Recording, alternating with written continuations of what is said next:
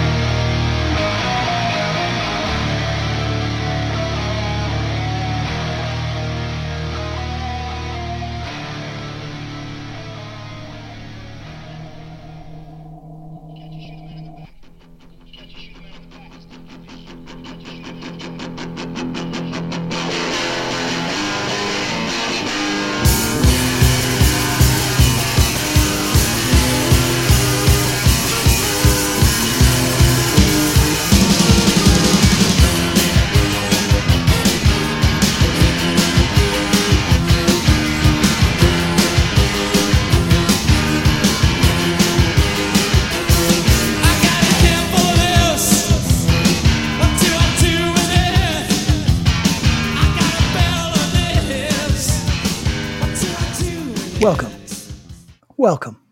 to Axe to Grind, the hardcore podcast.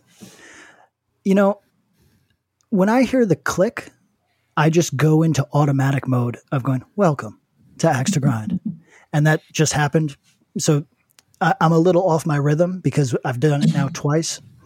I'm Patrick. So I'm Bob. And I'm Tom. I'm confused. Well, so people, this is behind the scenes. We recorded something just immediately before the welcome to Axe to Grind, and it required Pavlov. Yeah, yes, precisely. It required a snap, a click in, and without thinking, I turned my head immediately and went straight into it, as though I'm like a fully trained news broadcaster. That these things do get in your head. I'll probably be saying that. I'll be at some family function and a kid will be clicking his mouth like, and I'll just go, welcome to Axe to Grind. So good party trick, actually. Let's do some sponsors. Again, pulling back the curtain. Today, we had a very quiet member of our group chat. Who do you think it was? Oh, that's me. Oh, that was you. What were you doing? Were you in the warehouse today? You in the factory? I was in the factory. I was living my factory life. You can still return a text. I think the last day. You think Bruce ever uses that one? Like in text now, somebody's texting 600-year-old Bruce Springsteen. I was Maria down at the old sugar factory. I was at the mill. Sorry, guys. Yeah, little Steven is hitting him up and and he's just responding with, sorry, I was at the mill all day. I was at the foundry. Yo, I sent you a cool meme, Bruce. Let's go. I was at the smelting. So good reference on both those. So the decision today, we're doing a grab bag. We're shouting out all 4 sponsors. We're going shopping. We're shopping for a crew, as Patrick would say. Run for a Cover. Not ashamed. To Live a Lie. Closed Casket Activities. Deathwish Inc. Me and Tom were like, yo, we'll split up. You do 2, I'll do 2, and we'll leave 2. Patrick can go wild card and pick any 2 he did. Did you do your homework yet, Patrick? No, but I'm happy to go off the fly. Right now. Prognosis negative. Yeah, seriously. All right. Well, Tom, since you did the homework, why don't you start us off, and then I'll go, and then you'll go, and then I'll go, and Patrick will have to fit in where he gets in. Yeah, so apart from doing my full-time senior director job, working with severe mentally ill folks, people with severe mental illnesses coming off of Rikers Island, I also went back and I picked some records from some of our sponsors. While actually answering must be nice to have all that time, Tom. It must be. Motherfucker. I chose To Live a Lie to be one of my shopping excursions, just because I feel like that's my blindest spot and I want to learn. Nice. Good choice. So a record that I was just like, that sounds like fun. Mm-hmm. I'm going to listen to it and then I'm going to buy it. Is Definition of Insanity. Okay. By Human Obliteration. Oh, neat. Like the name. It looks like it's a 2-person band. Yeah. It's a 18. How many songs is this? It's like some astronomical amount of. It's a 13-song LP, 13 songs, 18 minutes. It's a grindcore band, but it's got a lot of heavy parts, and I feel like this sort of stuff is overlooked by the heavy hardcore person. And I think they'd be way into it if they were ever privy to it. Yo, I think there's a great weird like going around the circle where it's like if fast is at one spot and melodic's at another and heavy or hardcore is at another. Heavy hardcore and fans who like just that heavy thudding, yo, don't be scared by some of the blast beats. There's a lot of heavy on some of this like grind stuff, the doom stuff. So right. You're totally right. Right. Think about like all the like the big thing that I saw popping up in my timeline in the last like 2 weeks was the Cannibal Corpse record. This is not that like if you like that because you think, this is that with like actual human beings on vocals. True. Oh, it's really not that far. Like it's not that far afield. Songs are shorter. Mm-hmm. a little. I mean, they're obviously grindier, and they're not solos and shit. But like, I feel like if you like that, I would give this a shot because I think you'd like it. I thought it was dope. Yeah, so it's Human Obliteration, and the record's called Definition of Insanity. And I just tried to send the link to the chat because the album art is so awesome. Yeah, that's also what caught my eye. Yo, shout out. You'll always hear us talk about cool album art. Yo, do yourself a favor. No matter where you go buy it, regardless, hopefully from one of our 4 sponsors, buy records with cool album art. That shit matters. When you have a good looking record, just buy it. It's worth it. It's cool as shit. And if you love it, great. If you don't, all good. All right, so tolivealie.com, hit that web store, pick up the record Tom was talking about, which is Human Obliteration. A Human Obliteration, Definition of Insanity. I like the voice. And is it my turn? It's my turn. It could be your turn. All right, let's see if Patrick gets in here. He's spinning the roof. I know we're yeah. I'm going runforcoverrecords.com. We've been big up in a lot of the new RFC stuff, a lot of new music they've been doing. They've got some big plans coming soon. I think they're going to have a busy year. But what I am going to point out now isn't music, but it is apparel. I want you to direct your attention to the Fiddlehead ID hoodie. I think so. Bands are always looking for those like signature pieces of merch, the merch that's like, yo, this is one of the things you think about when you think about a band. You know, a lot of good bands have that. In your age, Tom, I think Indecision has almost always had that. Patrick, Self-Defense has cultivated that a bit. I'm very happy to see what you guys have done over time. There's a couple like gem shirts that I think of when I think of your band. Gonna bust out a couple more classics coming soon. Ooh, okay. You think about like the AN hoodie or the Bane hoodie or oh yeah. I mean, you know, just it's iconic, right? The Integrity Box logo on shirts. Fiddlehead has a couple that stick out, but I really like this ID hoodie. Now, red Champion hoodie, small print. So this is good if you're trying to have like some 90s skater vibes. Yes. Also has kind of like, this is not going to be confused. This is not a bold t-shirt. You know what I mean?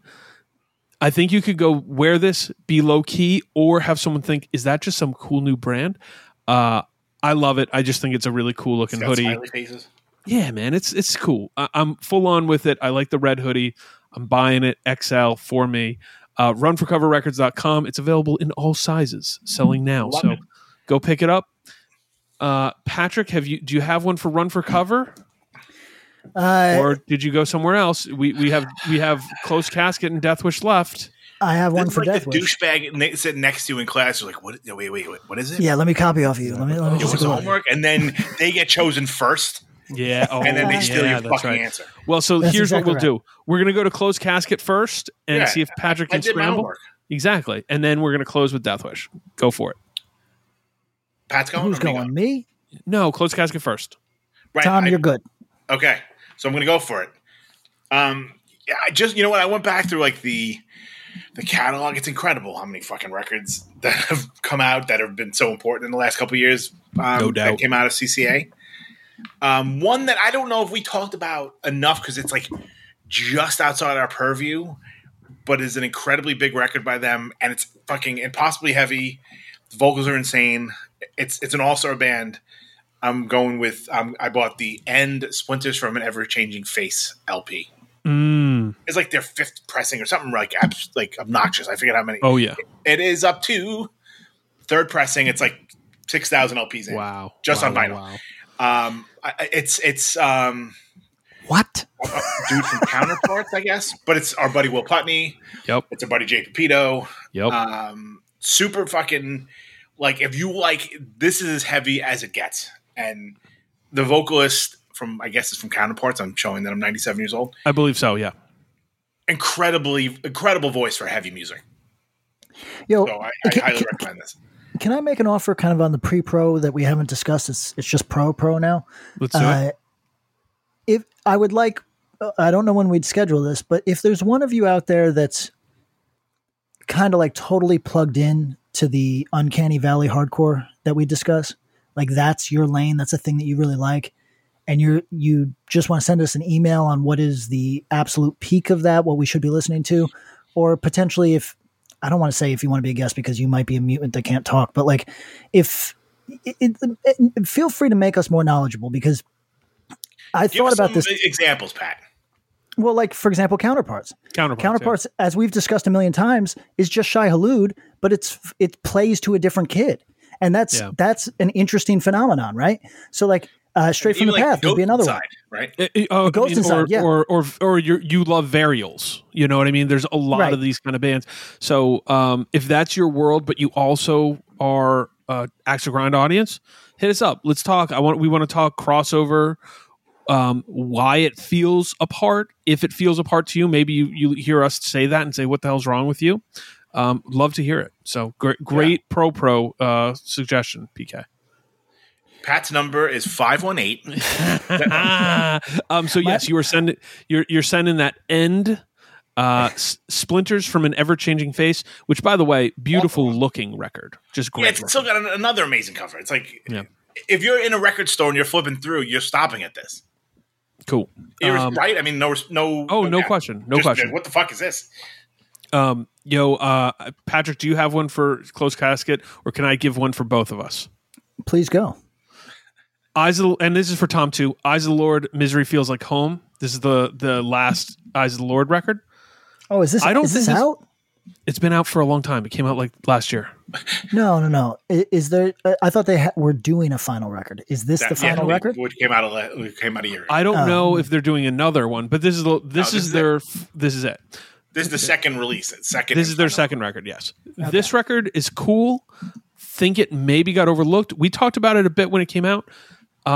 Still deserves time and attention. Much like Tom said with the End record, I think this record has legs, and I haven't listened to it a while. But I'm looking through, and I'm like, oh yeah, there's songs I really like on this record. So this is the black and white art. Is that right? Yep. Yeah, and if it's like any of the members of the band, like their other work, you're gonna like this band. Yes. And no one can write a lyric like this, and actually it being true, and for it to be true. Yeah, it'd be cosplay from anybody else. Yeah, so it is legit. I highly recommend it.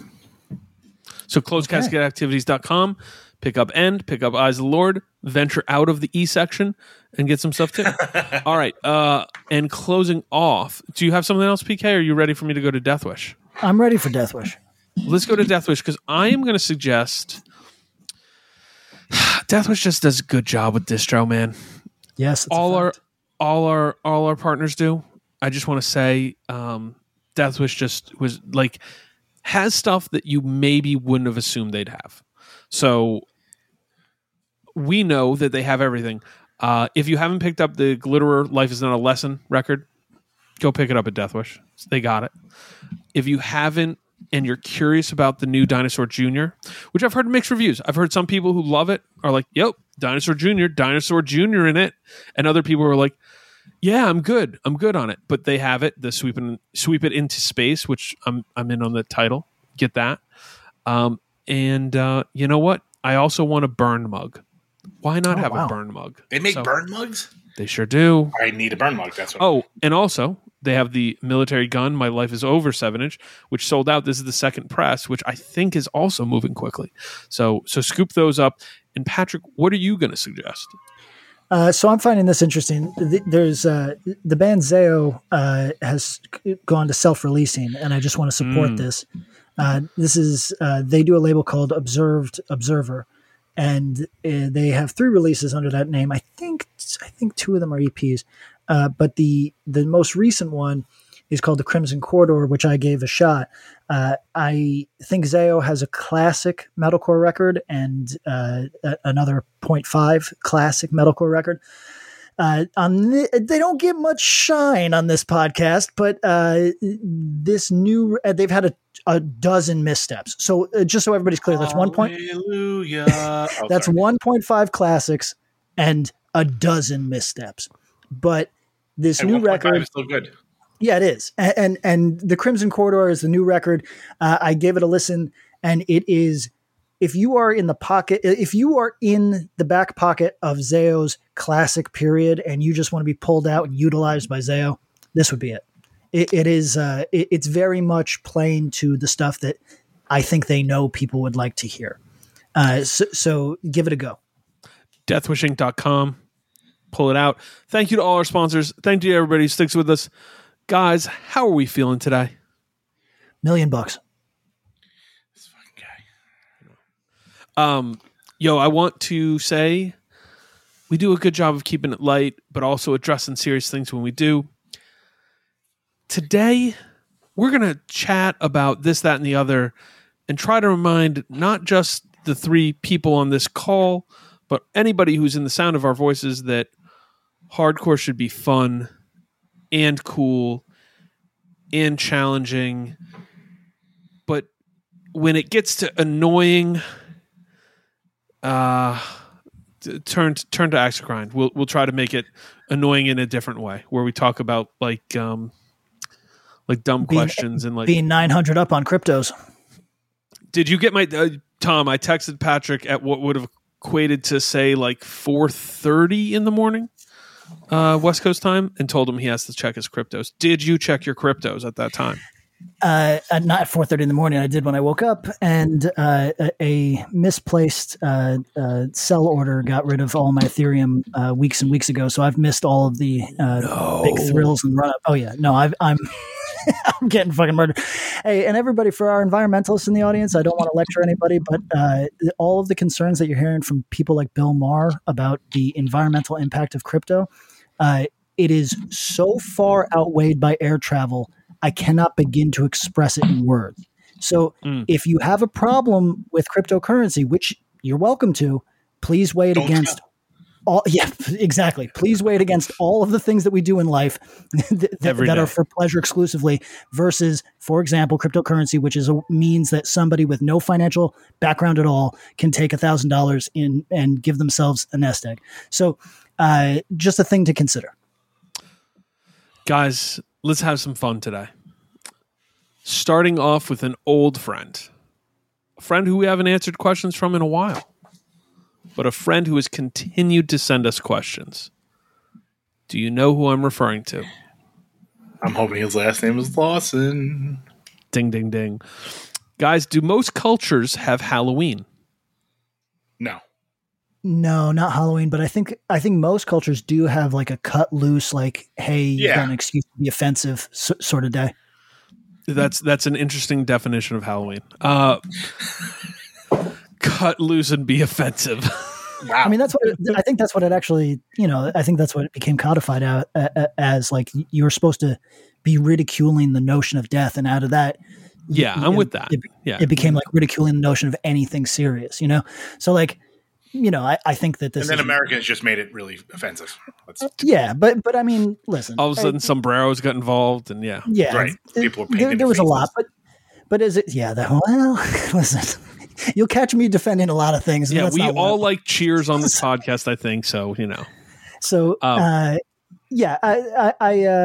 think that probably everybody has a variation thereof, though not actually like whatever it is, All Hallows Eve or any of that shit. Okay. Do you believe that our dreams have meaning? Like it's supposed to mean something specific if you have a dream and your teeth fall out, stuff like that? No.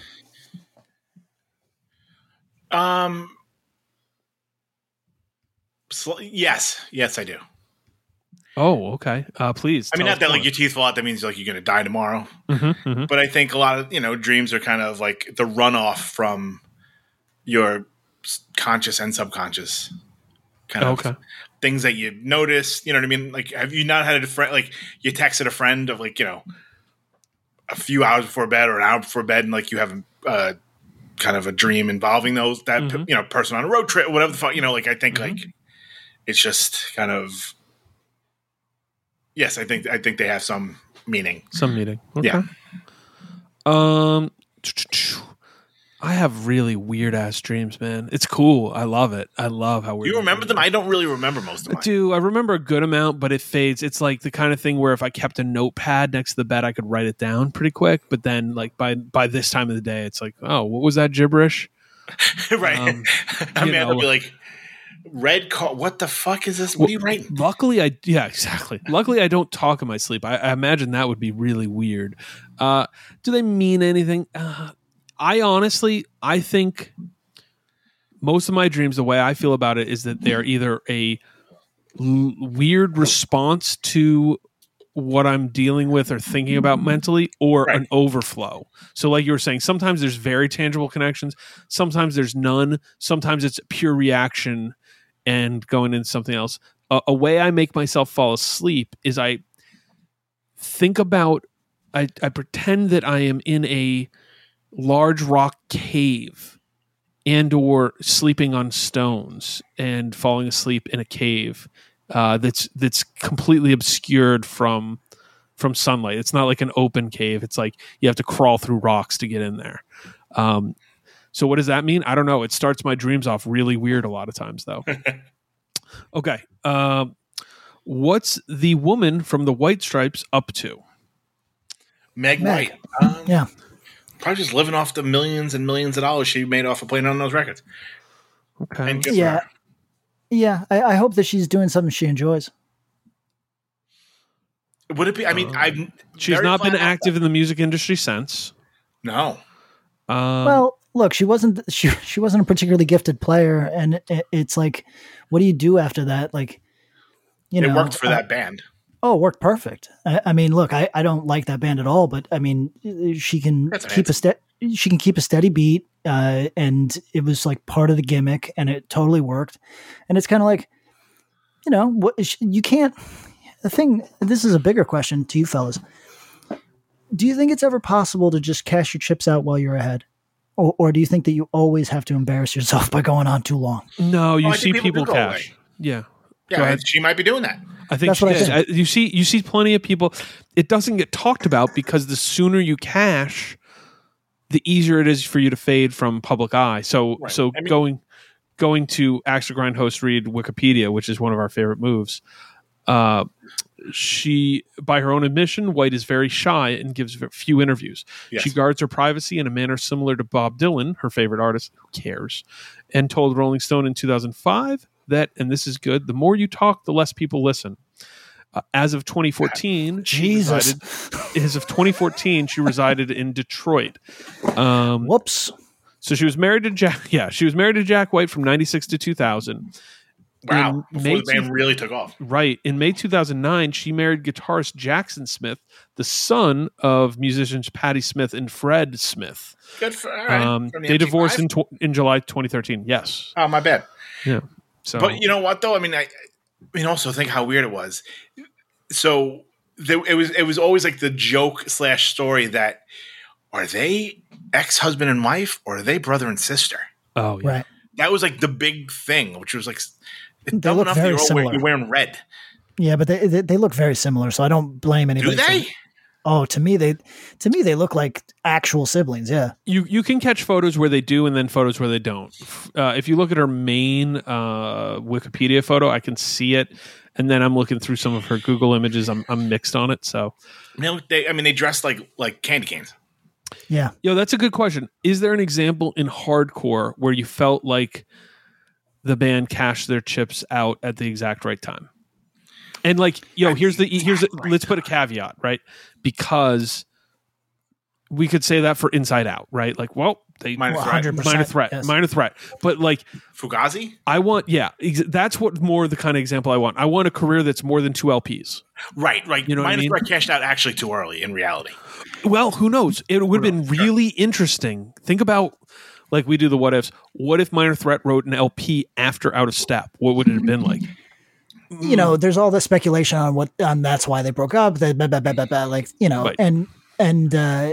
Yeah. I mean, look, I'm sure it still would have been dope, but could it have been a 7 out of 10 that we look at as being like, I don't know, like fucking Field Day or something? You know what I mean? Like, here's the thing: the Embrace LP, which I think all three of us like, at least to some extent. If that is a Minor Threat record, it doesn't hold up quite as well. No. Can I say that? Right. So which is wild on its own. It stands out fine. I would say a band that actually their last show was 5 years ago, right before the recording of this episode. Foundation. I feel like they kind of cashed out at the right time. I feel like this actually happened twice. I feel like Have Heart cashed in your chips. Have Heart, in my view, time. Yeah. I think both of those are good suggestions. Yeah, because I mean, Foundation, that last record that they toured on, that they ended in Atlanta with, was their most popular record. Yeah, you know what I'm saying. So like they kind of got to the zenith and like they called it a wrap. Which and it also didn't feel like they called it necessarily too early. Like they have a pretty sizable catalog, right? You know. Oh yeah, it's definitely not too early, but it was like maybe another record is on the other end of that hill. Who knows? Oh, who knows? No, because here's the thing. What we're saying in this conversation it's that you plateau. Like, it's like, oh, this is also good. It's like, yo, here's the thing. Tragedy. First LP, holy shit. Do a 7-inch. Oh my God. Do a second LP. Oh my God. Like, upward trajectory. Third LP, they do some splits. It's good. It's like good. You can listen to it. It's good. It's plateau. You know what I mean? And it's like, I think the third Tragedy LP and the fourth Tragedy LP are good. Like, and then they have this bump with their more recent record, Fury. I think that record's like, whoa, that's a little spike there. But what we're thinking of, did they cash out at the right time, cash in the chips? It didn't feel too early, because in hardcore that happens all the goddamn time. Yes. But this Have Heart had demo, 7-inch, 2 LPs, smattering of other random songs. Right. Incredible last show. Yeah. Foundation, big, like, I think maybe it's only one true LP, but like a solid 3-ish LPs of material worth, when you go through all their records. Right. Turncoat was an EP, but that's, Yeah. You go through all their stuff. They got plenty of stuff. That's a good question, is the bands who cash out at exactly the right time and it feels right. Here's a question for you guys on that. Did Title Fight cash out at the right time or the wrong time? Did they cash out too early? Did they cash out too late? And guys, just anybody who's listening, who's just hearing this part, we're not saying cash out by like taking, it's nothing to do with money. It's literally just the phrase. It's the phrase of like, hey, I'm leaving cashing out your chips. Yeah. Yes, I'm leaving the table. So, like, this is as good as it's going to get. Yeah. Did Title Fight leave at their absolute zenith, or did they leave too early or too late? What was it? Remind me, what's the last record called? Hyperview. Oh, you know what? They cashed out at the right time. Like they left the table at the right time, because I think Floral Green is probably more like, it's probably the bigger record in people's minds. Yeah. But I think that they left a selection of records that reflected their audience's changing tastes in a tasteful way that I think stands up. And I think that that's the most you can ask of any band on the planet. So good for them. I'm going to say too early. Yeah. To me, I think a way to kind of see if a band is like kind of, push their chips into the middle of the table too early is how fervent the call for them to come back is. Yeah. And I think it's very few bands, if any. I mean, it's become a meme. It's so prevalent that people are like, well, what about a Title Fight show? Yeah. You know what I'm saying? So like, I think that may be a good indicator that it's like, yeah. You know what I mean? Like they did. There was still meat on the bone. Yeah, no big grand farewell at like a fucking Wells Fargo arena in Wilkes-Barre. You know what I'm saying? It was like the last show was a small show for them, for Aaron Warman. Yep. And I mean, to be very honest, like they only did it because that dude was like an OG homie, roadie, everything. So I'm between the two things here, as we often find. I think that Hyperview left a really creative, cool place for them. Tasteful is a good way to say it. And if you saw them live after that record came out, they were able to weave the Hyperview material into their set with earlier material so masterfully. It just was awesome. It was so cool. It's crazy to see. Yeah. It's so cool. Yes. It shouldn't make sense, but it does. Yes. And when you see musicians do that, artists do it, where it's like, hey, we've made some stylistic choices and tweaks and changes, but it's not going to be a jarring experience. It's really cool. So I think live, they were absolutely on the top of their game. But that said, I would have died to hear another album. It would have been cool to see where they go musically from Hyperview on. Okay, so we kind of spiraled off there from what Meg White is doing. It's what we do. How crazy was the first person to have LASIK eye surgery? Incorrect. Like, that's like trying to like fucking free climb fucking Yosemite. Yeah.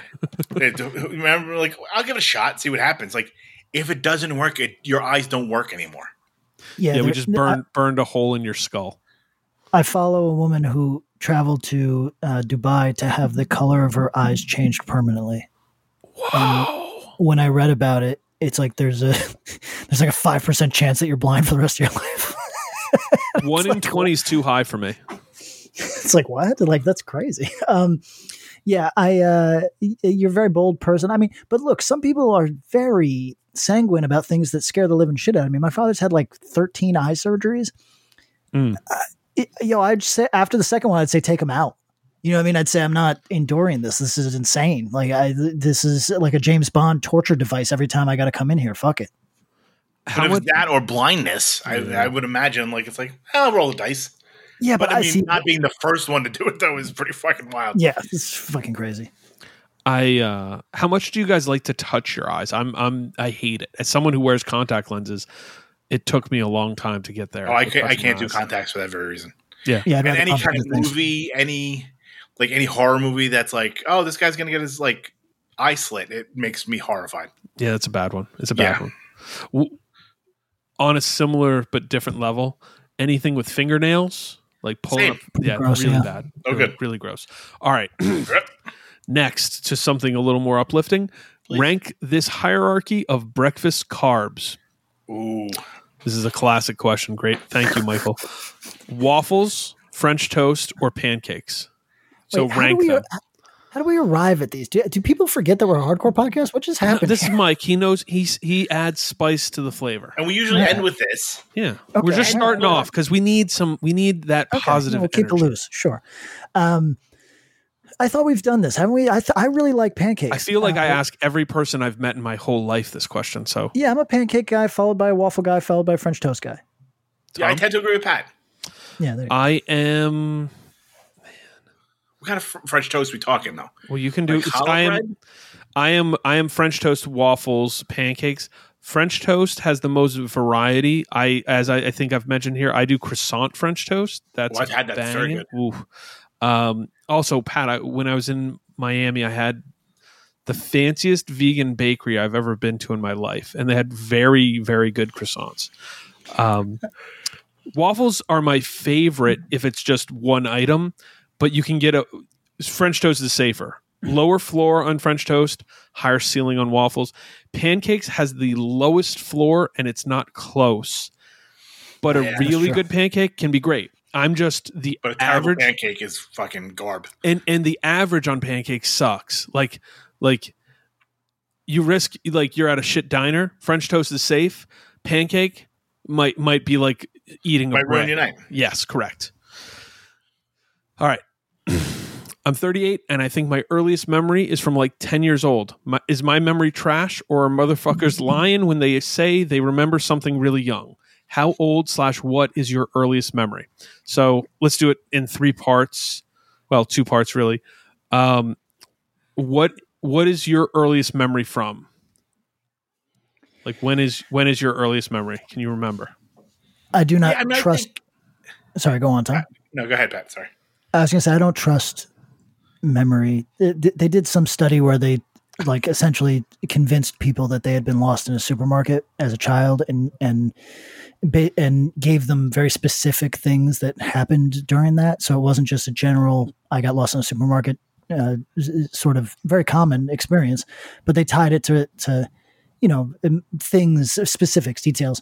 And some insane amount of people could be convinced of things that didn't happen to them. Yeah, it's 100%. like a cheap memory. Yes. Yeah. And you hear about that about people, have history like of molestation and stuff. Like when they go back into it, they're like, oh. Yeah. Yeah. Maybe, so it's crazy. Yes, because it's crazy. You can unlock a memory you didn't know you had, and you can also have one implanted in you. So memory is really dicey to me. I spent the last 3 days refusing to look it up. A name that I have known. What year did you become aware of the man Joe Torre? 80s, probably 83. I mean, yeah, let's say like 1990. Yeah. Okay. That would be about for me. Would you say it's fair?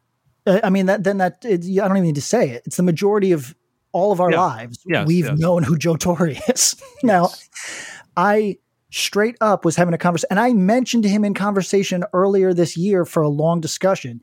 And for the last 3 days, I could not remember Joe Torre's name. And I was thinking, oh, there's something wrong with my brain. I'm losing my memory. I should look into this. And I have felt recently that I'm getting slower and slower. A lot of people are reporting that they are their cognitive abilities are going down during the pandemic, right? Like, yes, definitely. You're not stimulated. Yes. Yeah, precisely. And I had never really felt that because we joke about it, but I'm not the most, I'm not going to dinner parties. I'm not the most social guy. And it really hit me the other day where I was like struggling with something that I've known for legitimately the majority of my life. Like, that's crazy. There's only so much space.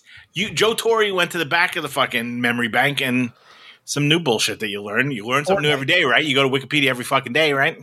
I do.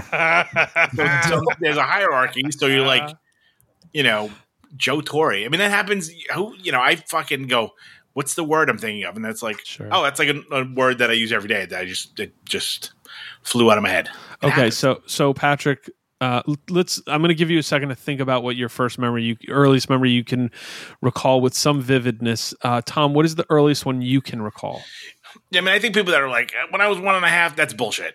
I was probably like 3.5, 4. Yep, that's about right. Yes, traveling back. I remember I was like a sick little kid, like heart problems and shit. So like I remember going back and forth, like taking the bus to like an outpatient, like a hospital to get fucking checked out and shit. So it's pretty traumatic. But yeah, I remember the bus ride. Yeah, I definitely. And like us being like, I get a fucking Matchbox car every time they have to give me like a fucking a test. Nice. So I remember that. That's real. Cool. That's that cool. Was not fake. Yeah. No, right. For me, I have. It's like Flashpoint stuff. Me and Mike have actually talked about this before. I have very vivid flashes from that time frame, 3, 4 earliest. Like anything before that's not real. There's no way. As a parent, like there's no memory of that time for children.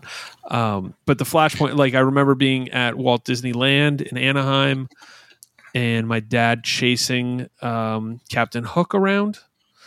Like I when I went to the park several years ago with Easton, I could go, here's where that happened.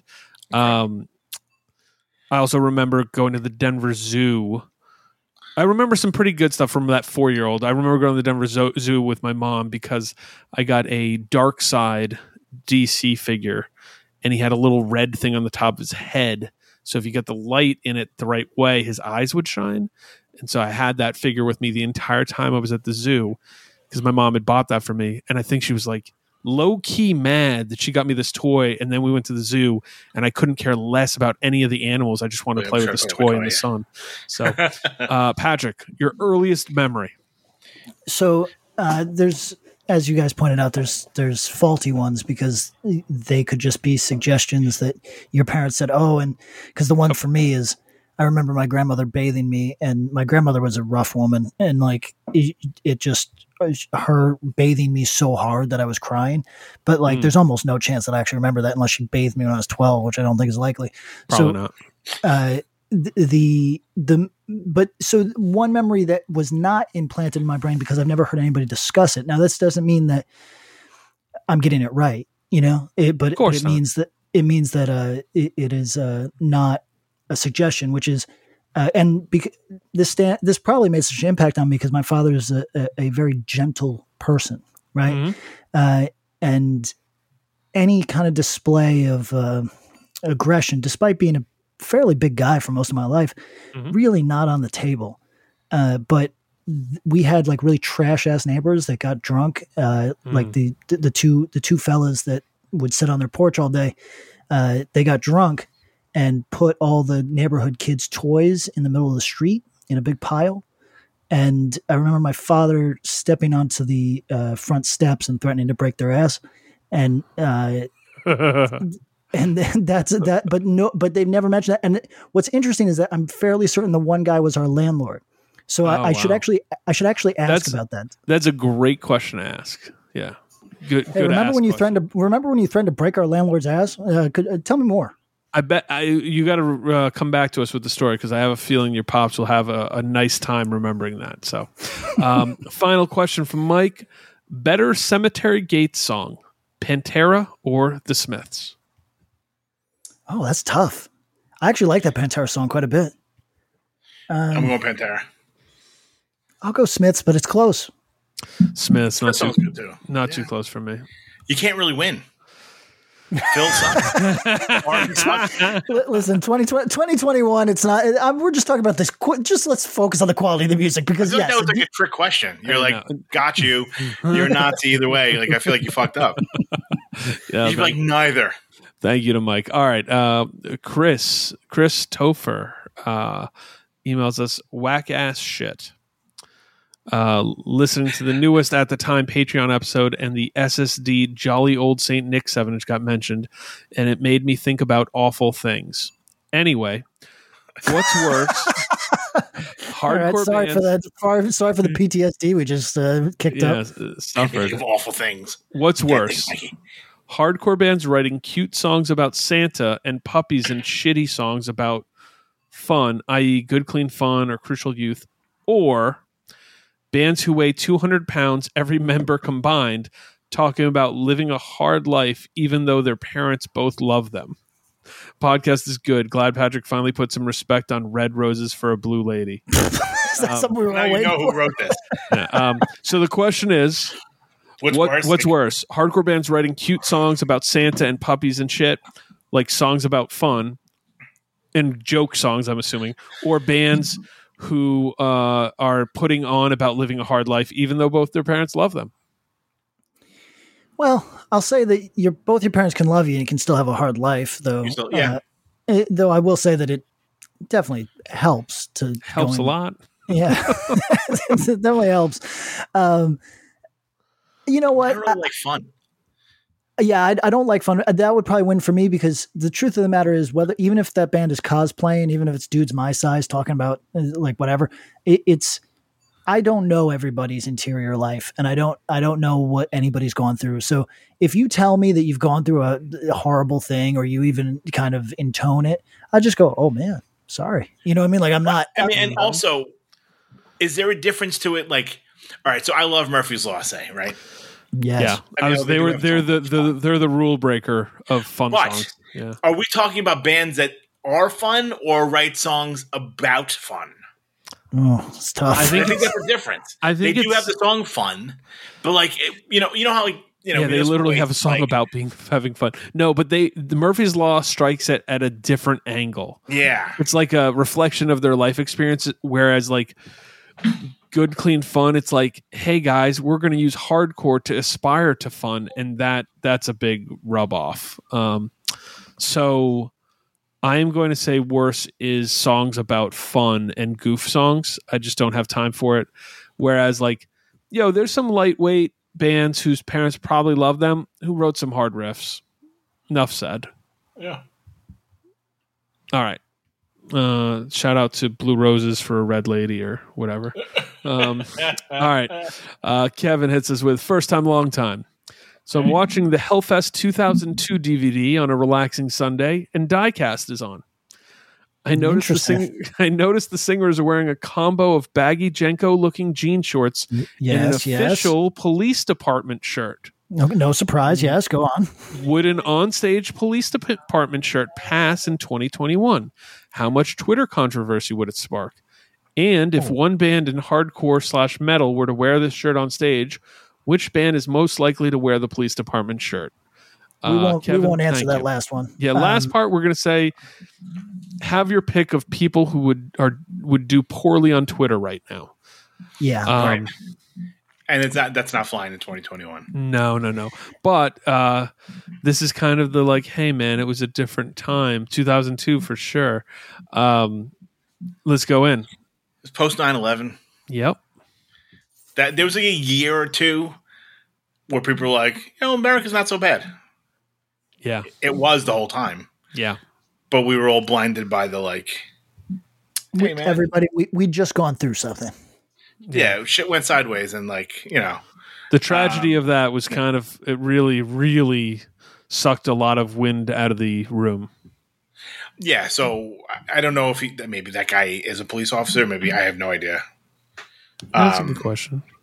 Who knows? Maybe I have no fucking idea. But yeah, in 2021, there's no, unless you're going full fucking troll. Yeah. You know, or you're just a fucking asshole. Like that, you're just like, either you're doing it to be a troll, or you're doing it because you're like, yeah, man, what? I like police department.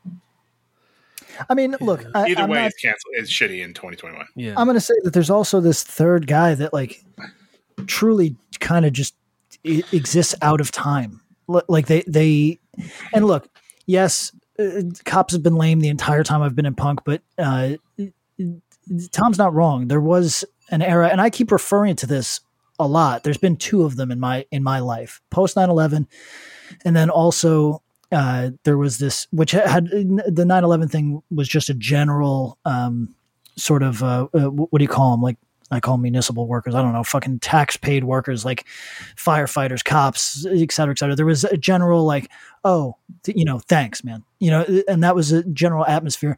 But then also there was a spat of spate. There was a bunch of cops. There was a bunch of cops killed. I think it might be spate. I think spat is a fight and a spate is a series of anyway. Yeah. Yes. There you go. So there was a number of cops shot. Maybe some of you guys remember this. It was maybe like 4 years ago, something like that. And as a person who, I think I've mentioned this on the podcast, I own something. I own a full graphic novel that like I worked on with another punk dude who's, and it's about killing cops. And it was pretty much unreleasable at that time. And now it would be very easy to release. And that's how it go. I know that we all think that cops have always been despised or whatever. And yeah, that's true in punk, sure. But the general atmosphere is kind of all over the place. And I don't know the dudes in Diecast, but I'll say that kind of the vibe is they had an adjacent vibe, even though they were playing metalcore shows. And some of those dudes were definite like Boston hardcore kids. Oh, no doubt. But they had like marine commercial music vibe. Yeah. There you go. Okay. Yeah. I don't. Please. Should I cancel myself? No. Yo, tell your story. So Kevin is a buddy of mine from out in Seattle that asked that question, and going back to that time. So like there was like a relatively important show in 2001 where MPB put together a benefit show at CB's. And it was like for like the first responders and all this sort of stuff, after 9/11. It was literally fucking less than a month after 9/11. First show back. Remember it vividly. Yes, it was. It was like, Carry On, Death Threat, HopeCon, Over My Dead Bodies. They were on tour, so it all kind of matched up. And it was like Reach the Sky and Ensign and all this, Blood Red and all this sort of stuff. And we played MPB headline, and I fucking, at the time, within 3 weeks of us not knowing what the fuck happened, I wore a fucking NYPD shirt. Cancel, Tom. I'm coming for you. But but at the time, it was kind of like, it was a stupid and reactionary time. Yeah. But it was also we're actually, we're donating money to first responders. They're going to get some of this money. Yeah, no doubt. And that's the thing. So I think 2002 is one thing. Would I be caught fucking? I wouldn't wear that under 3 shirts in 2021. Right. But you know what? At the time when we were it was. I felt and this. I mean, it was all fucking smokescreen. But at the time, we were all kind of maybe we can all be better. Yeah, you know what's interesting is putting it through the lens of time and thinking about it, and that's something we're fortunate enough to do. Up until September 11th, there hadn't been an event, I think, in our collective lifetimes that was so significant that it could have enabled the kind of one odd unifying effect of trauma, like tragedy. Yeah. And two, the ability for the government to really go, how can we use this? And I'm not going to get on like a real soapbox here, but it's enabled growth in a way that perhaps even skeptical eyes wouldn't have looked at things like that without the experience of going through it, if that makes any sense. Like we needed to, man, that sounds awful. I don't think we needed to, but going through that enabled a more critical lens to be applied because we had actual experience, tangible, that could be felt of all the things that happened. This kind of coming together, this idea of supporting the country, etc. And then the odd feeling of like, wait a second, maybe not though. Yeah, I mean, funny enough, like you're saying, like, so that lasted for like 3 weeks. People were nice to each other. Uh-huh. People said hello to each other. New York City became like a small town. Like people were actually looking out for each other. The day of that show of which I speak, the United States invaded Afghanistan. Right, fucking all the different bridges were shut down. Bands that were on tour, it was a fucking nightmare for them to get the CBs, all sorts of stuff. On 10/7, everything else went sideways. Then it was kind of like, oh, okay, all right. Like this seems like there's more to it than it was an attack.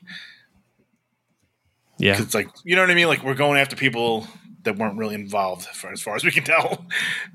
Yeah, and also, I mean, the interceding 20 years will give you a will give you a different perspective. Yeah, we'll give you a lot. Yeah, Afghanistan. Yes, well, exactly. And you know what? I want to say this too, because any of our listeners of Middle Eastern descent or Muslim like people who listen to us who are Muslim, like, the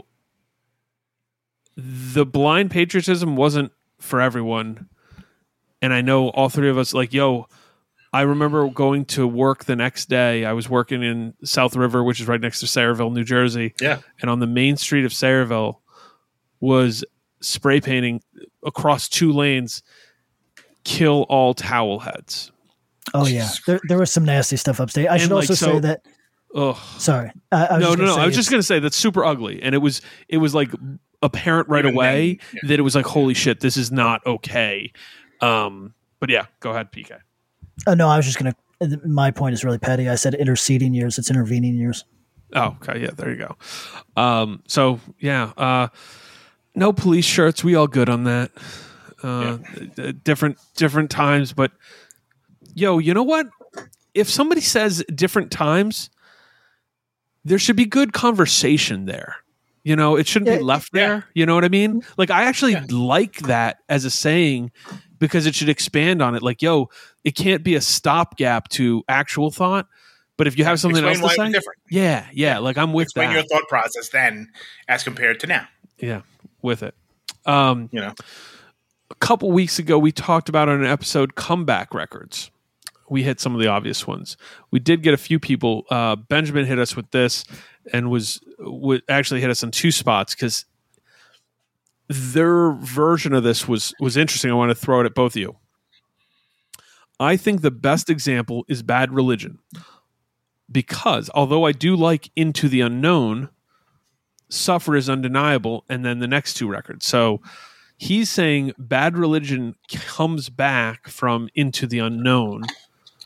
From the void. So it goes, how can hell be any worse in 82? Into the Unknown comes out in 83. Then Suffers 88, No Control 89, Against the Grain 90. And I mean, there's people who will extend that out further. I would. Yeah. Me too. At least 1 more record for me, maybe 2 actually. Oh, Stranger Than Fiction too. Yeah, Stranger Than Fiction's like for them. That's my scratch the surface for that band. Yeah, I think it's a really good record. Almost through Gray Area. So if you are unfamiliar with the band Bad Religion, worth a look, even if you think, why would I check this band out? if you like punk music, if you like melodic anything, and if you just like smart fast lyrics. Stuff, it's smart for sure. It's good. You'll look up stuff after reading the lyrics for sure. So, but Into the Unknown is a record that they essentially completely disowned. Have either of you heard it recently or ever? I mean, I remember finding it in the early days of Soulseek and being like, oh, I've been wanting to hear this forever. And then immediately being like, oh, it's like lukewarm kind of foray into a more new wavy sound that just failed. Kind of, like failed pretty badly. You know what I did probably in the last like 2 or 3 years, because when Morgado and I went to go see Jawbreaker in Brooklyn, thank you to John, our listener, and they covered a song from that record. Oh, that's cool. Blake's like, we're going to do a Bad Religion song. Me and Morgado were like, what the fuck? And then they covered it. I was like, I don't even know what the song. I don't even know that song. Then I went back, listened to it. I was like, oh, okay. Like, this is not. If I was a fucking punker, in 1983, I'd be like, what the fuck is this? Yeah. Under genres here, I'll just give it to you easy.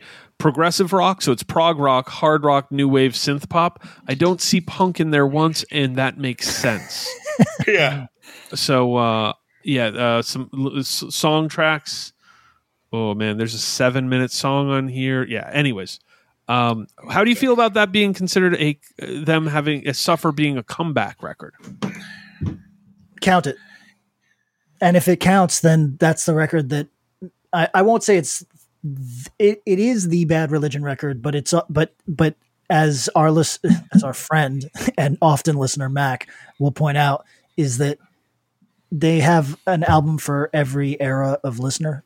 So it's difficult to say that they have a comeback record, but yeah, when you're in the toilet and you've got a record that you completely disavow and you come back with what becomes a modern classic.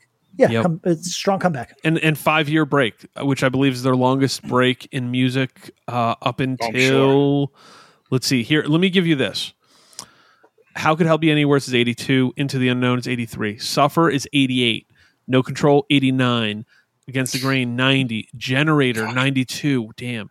Recipe for Hate, 93. Stranger Than Fiction, 94. Gray Race, 96. This is where I fall off. No Substance, 98. New America, 2000. Process of Belief, 02. Empire Strikes First, 04. New Maps of Hell, 07. Descent of Man, 2010. True North, 2013. Age of Unreason, 2019. So that was their longest gap, was 2013 to 2019. But the break from Into the Unknown to Suffer is right there and was earlier. So I think we're officially counting this. Yeah. And it's a strong pick. So shout out Ben. That's a great Benjamin. Sorry, that's a great one. Okay. What about Warzone? So we would say that the Return from the Bullet Hole record? So it goes, Don't Forget the Struggle, Open Your Eyes, Warzone, Bullet Hole, and then what's the record after that? The Old School to New School? Or is that that's re-recording of old songs? But let me think. It's probably the Sound of Revolution. It's Sound of Revolution. I don't know. Which is 7 years later. It's 7 years later. It's not as good as Suffer. No, nowhere close. But it's way better than Bullet Hole. It is. Yeah, and it's underrated actually. It kind of. This is. Oh, and you could count. Yeah, you could count the songs from their split with Cause for Alarm. I think Patrick, you like that a lot. Oh wait, I do. Old School to New School. Interesting. So this is actually for anybody that for our listeners who write off Warzone as just as a historical novelty that is kind of interest because they were around, but you're not into the music. I'm not crazy about the music either, even though they made like a difference in my life because of when I saw them. The record that we're talking about as a comeback is actually maybe the best music, purely music that they created. So a thing to consider. Yeah. Lower East Side was the re-recording, obviously, and then Old School to New School did have new songs on it. So maybe that can be put on our list of things to listen to at some point. All right. D9. Zach hit us and says, "Hey fellas, keep pumping out the content. It's keeping me sane." Thank you, Zach. Anyways, listening to District 9 this afternoon. Why is there not more discourse around this band? Their music that incorporates a rhythmic flow and heaviness, not to mention their style and onstage presence, would seem to be so influential on hardcore of today. But for some reason, they're rarely mentioned. Any thoughts on D9? Thanks, Zach. They never toured. Okay. Yep. Number one, I think, and I could be wrong, and if anybody wants to chime in from the band, I feel like Regulate is really influenced by District 9. 150%, yes. Like that kind of like groovy mosh part that like District 9 kind of did. I think Regulate also kind of does. I mean, they weren't around for very long, and like they didn't tour in New York in the 90s. Like they weren't a big band by any means. They got bigger once Mike joined Scarhead to me. Yeah. And I think they get kind of, they had great musicians in the band, but it just kind of like, if you're only playing, say, like the Northeast, like I don't know if they ever made it like to Florida or to California. I don't know if they made it anywhere out there. Maybe after the reunions and stuff, but not in the original times. They were like play, Coney Island High every couple of months kind of deal. I said that I heard more talk about D9. Now it isn't right now, but like in the 7 to 10 years ago range. Yep. Than I had at any time when they were like an active band. That's a big fact. Maybe This Is Hardcore and got a big reaction. Like they played some fest and did well. Like they did well, Yeah, no, and I think I went and did a hard re-listening to the D9 discography within the last year and found myself more in tune with it than I had been at the time. Yeah, there's definitely parts. There's definitely some parts to it. Exactly what you were saying. There is a real rhythm to the movement of the songs. Yeah, the drummer Ray Green was insane. A lot of personality in the band. I see why it's so attractive. I think there is a good amount. I'm wondering if maybe because of the volume of it, that time frame when it was, that it's kind of fallen to the back, and maybe it needs to be. It like got overcorrected. Like it was like, whoa. Too many people are talking about this. To now, no one's talking about it. It's like, no. It deserves some time and attention. It definitely does. Is it in my top 10 NYH? Is it in my top 10 NYHC? No way. No. But is it good? Yeah, for sure. Could I see it being in someone's? Absolutely. So, but I mean, I feel like there's a lot of bands around that time that's kind of like, I'm surprised that like in the late '90s that were like, maybe a thing like Fahrenheit. I mean, Fahrenheit 451, right? Yep. Big band had like tons of stuff going on in the 90s. Yep. Did a reunion in 05. Played CBs with like The Killer and Billy Club, I think. It was sold out. It was cool. It was fun as fuck. Played like maybe one or two other shows, one at Vitus. And like, I mean, they were a very good band. Very, very good band. Very good live band. Yep. That like, name me someone under 35 that would bring them up, which is crazy to me. Yeah. I mean, I'm also not under 35, so that makes sense. But like, I mean, people that Jock Byrne and all that sort of stuff, like, dude, it's not a million miles off. They have a full discography that can supplement your Byrne love. Oh, you know what's interesting? D9 doesn't sound like Byrne, but if you like Byrne and you're looking for something else from New York, District 9 is not a terrible direction to go. Fahrenheit 451 is a lot closer to the source, but yeah, like D9 both those is things like. Are cool. D9's way moshier. Way moshier. You know what? Someone said that they were going for Killing Time, like Raw Deal. Oh. Yeah. I can kind of hear that. I would just say if you're a Crown of Thorns fan, you could really enjoy District 9. I mean, that's probably obvious, but that's like if you're in that like Iceman, Crown of Thorns, like then District Dynamo, 9 should 100% be in your lane. Here's what I think is going to do it. You know how for a long time and still Colin and Taylor Young would push things on the West Coast. Sure. These are musicians that people like and also value their crate digging skills, right? Like, so we've talked about how they've kind of like got hooked on the Troycore stuff and really like turned a whole generation of people onto like rather at that point obscure regional phenomenon. Like Dying Breed. I saw somebody listening to Dying Breed. Somebody was posting Dying Breed on social media the other day, and I was like, if you told me as a kid that Cutthroat and Dying Breed were going to be like, right. Like Stigmata makes sense. Stigmata was a worldwide band. Yes. They toured. They played Europe. Like that makes sense. Like Dying Breed was strictly very regional phenomenon, very local phenomenon, very regional. Yes, but I see the circle around the Hangman dudes in Long Island. I see them picking up the same energy, on the East Coast that the Youngs had on the West Coast, which is, hey, we're going to let you know what we like. You know what I mean? And I think that's a very cool energy. Now, some of you are going to be pissed off because, you know, when the Youngs are like, hey, everybody, Troycore. If you hate Troycore, you hate the Youngs for 2 years. You know what I mean? And I'm sure that, I'm sure the Hangman kids are going to get the same shit. But like, you know, like, look, everybody, whether you like it or not, or fuck it, Isaac. Dude, King 9, everybody gets hurt. Oh no, for sure. That's an interesting fucking thing that happened. We don't talk about that them more than anybody. Yes, that's an interesting phenomenon. But I was going to say, Isaac of Inclination and Knock Loose. What he makes it clear he loves, because people respect his work, they go and check it out. You know what I mean? Absolutely. And that, like, for all. We should really have a conversation sometime about the word scenester. I think maybe we have. Like it is a dead word, word, but was a thing when we were kids, right? It's an influencer.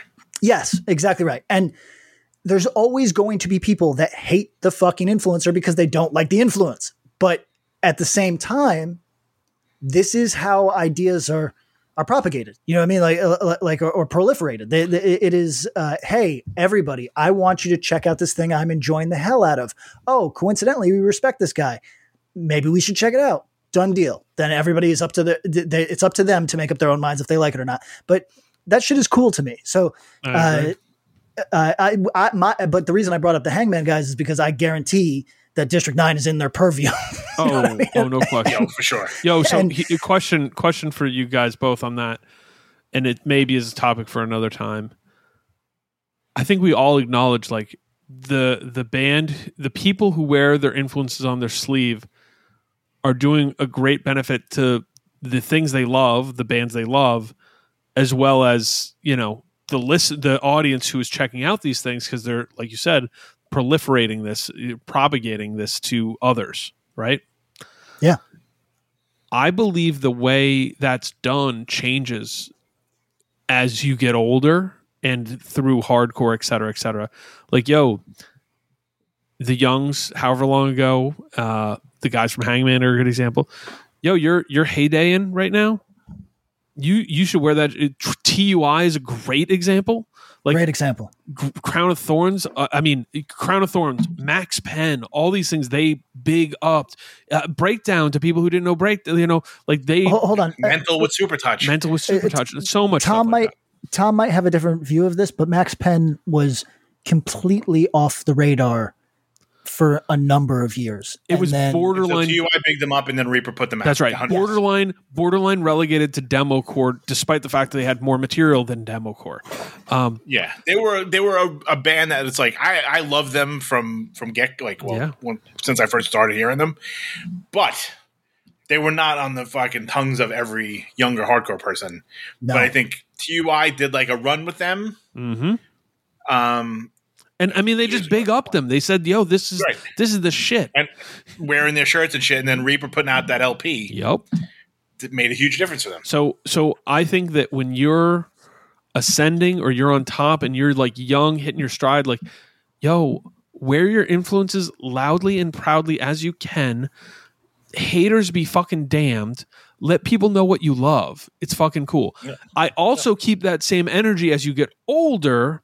However, the way and maybe how puffed out your chest is about it should change. Just in the no doubt. You know what I mean?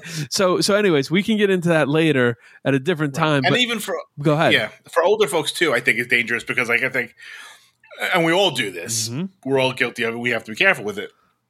Is that we go, that band really? Sure. I'm not saying in any band in general, but like a band that's like, I saw them 27 times. in the 5 years that they were around, and like no one ever gave a fuck. The people in their town didn't know who they were. Come on. Yes, right. But like, hang back on that too. Yeah, I think here's the thing. I think, and our listeners can let us know if I'm totally off base. I think we do a decent job of telling it square, like, hey, listen, that band wasn't a going concern at the time, everybody, but not putting the extra like sort of disrespect. So I will say that I think we and I'll speak for myself. I try to tell my truth on that, but also reserve that disrespect. Try not to put that out there because it's like, that changes. I think it's one of the craziest things. I don't know that I ever anticipated this, but maybe it just shows that we all could be smarter than we think we are. I never really put together that a band could get more popular and more influential posthumously until I got older and started seeing it and going, oh, that makes sense. And then realizing like, no, doofus, like, yeah, you love Dag Nasty. Guess what? When Dag Nasty was around, some people liked them, other people didn't care, and they were kind of here and there, and that was it. And then, fast forward 10 years, and they were this influential band because a small group of other people really picked up on it. You know what I mean? And yeah, I mean, Judge wasn't selling out the fucking Ritz 2 nights in a row when they were around. That's right. You know what I mean? There's so many examples of that. There's so many examples of bands who get bigger in posthumously than they are. Yeah. So definitely something to keep in mind, and probably some good fodder for future episodes. Okay.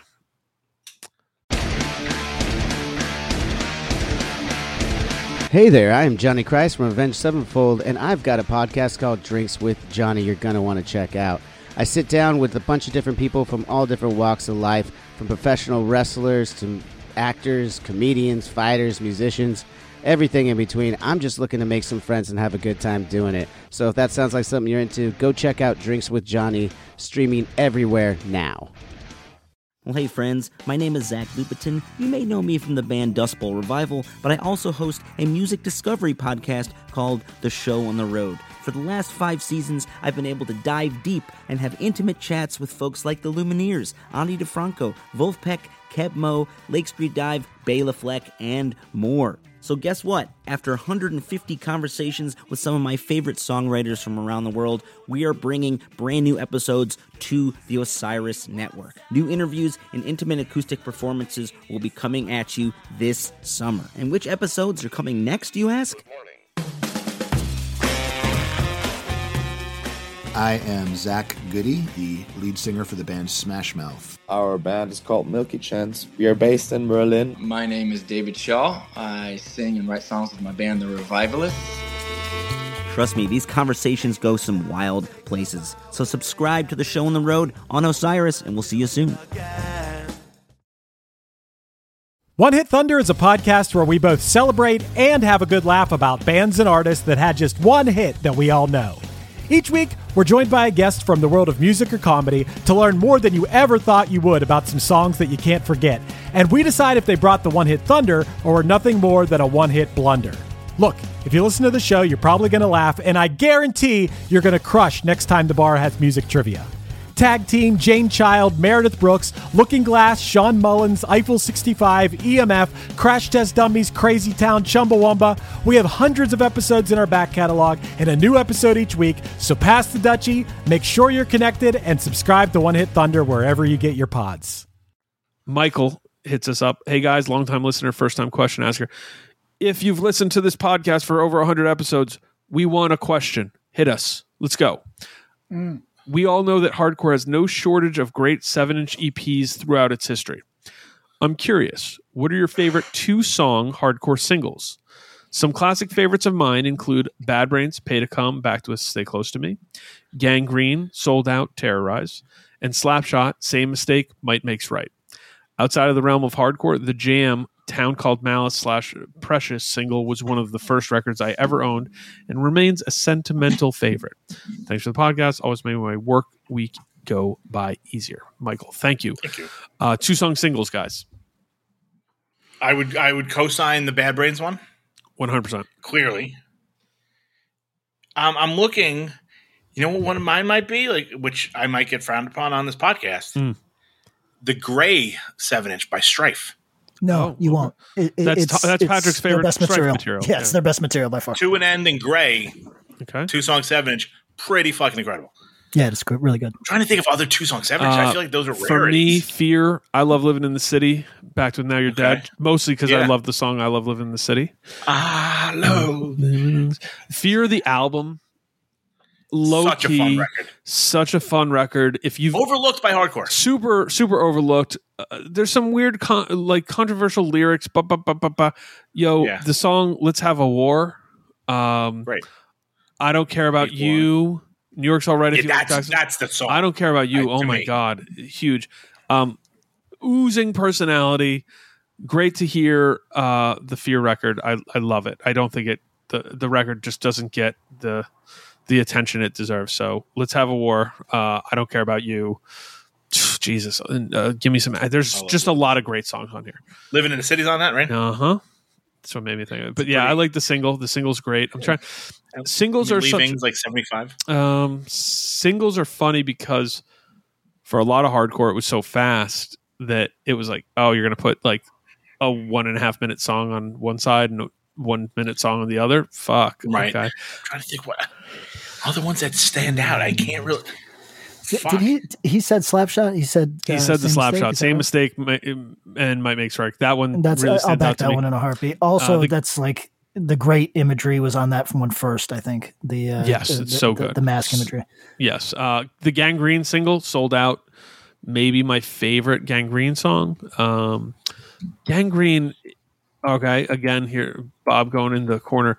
If you like Boston hardcore and for whatever reason Gangrene didn't click with you, you need to seek out the material. Let me pull it up here. There's a collection. It's called Another Wasted Night, and that kind of collects the Skate to Hell single and some other stuff, and I think that's their best record.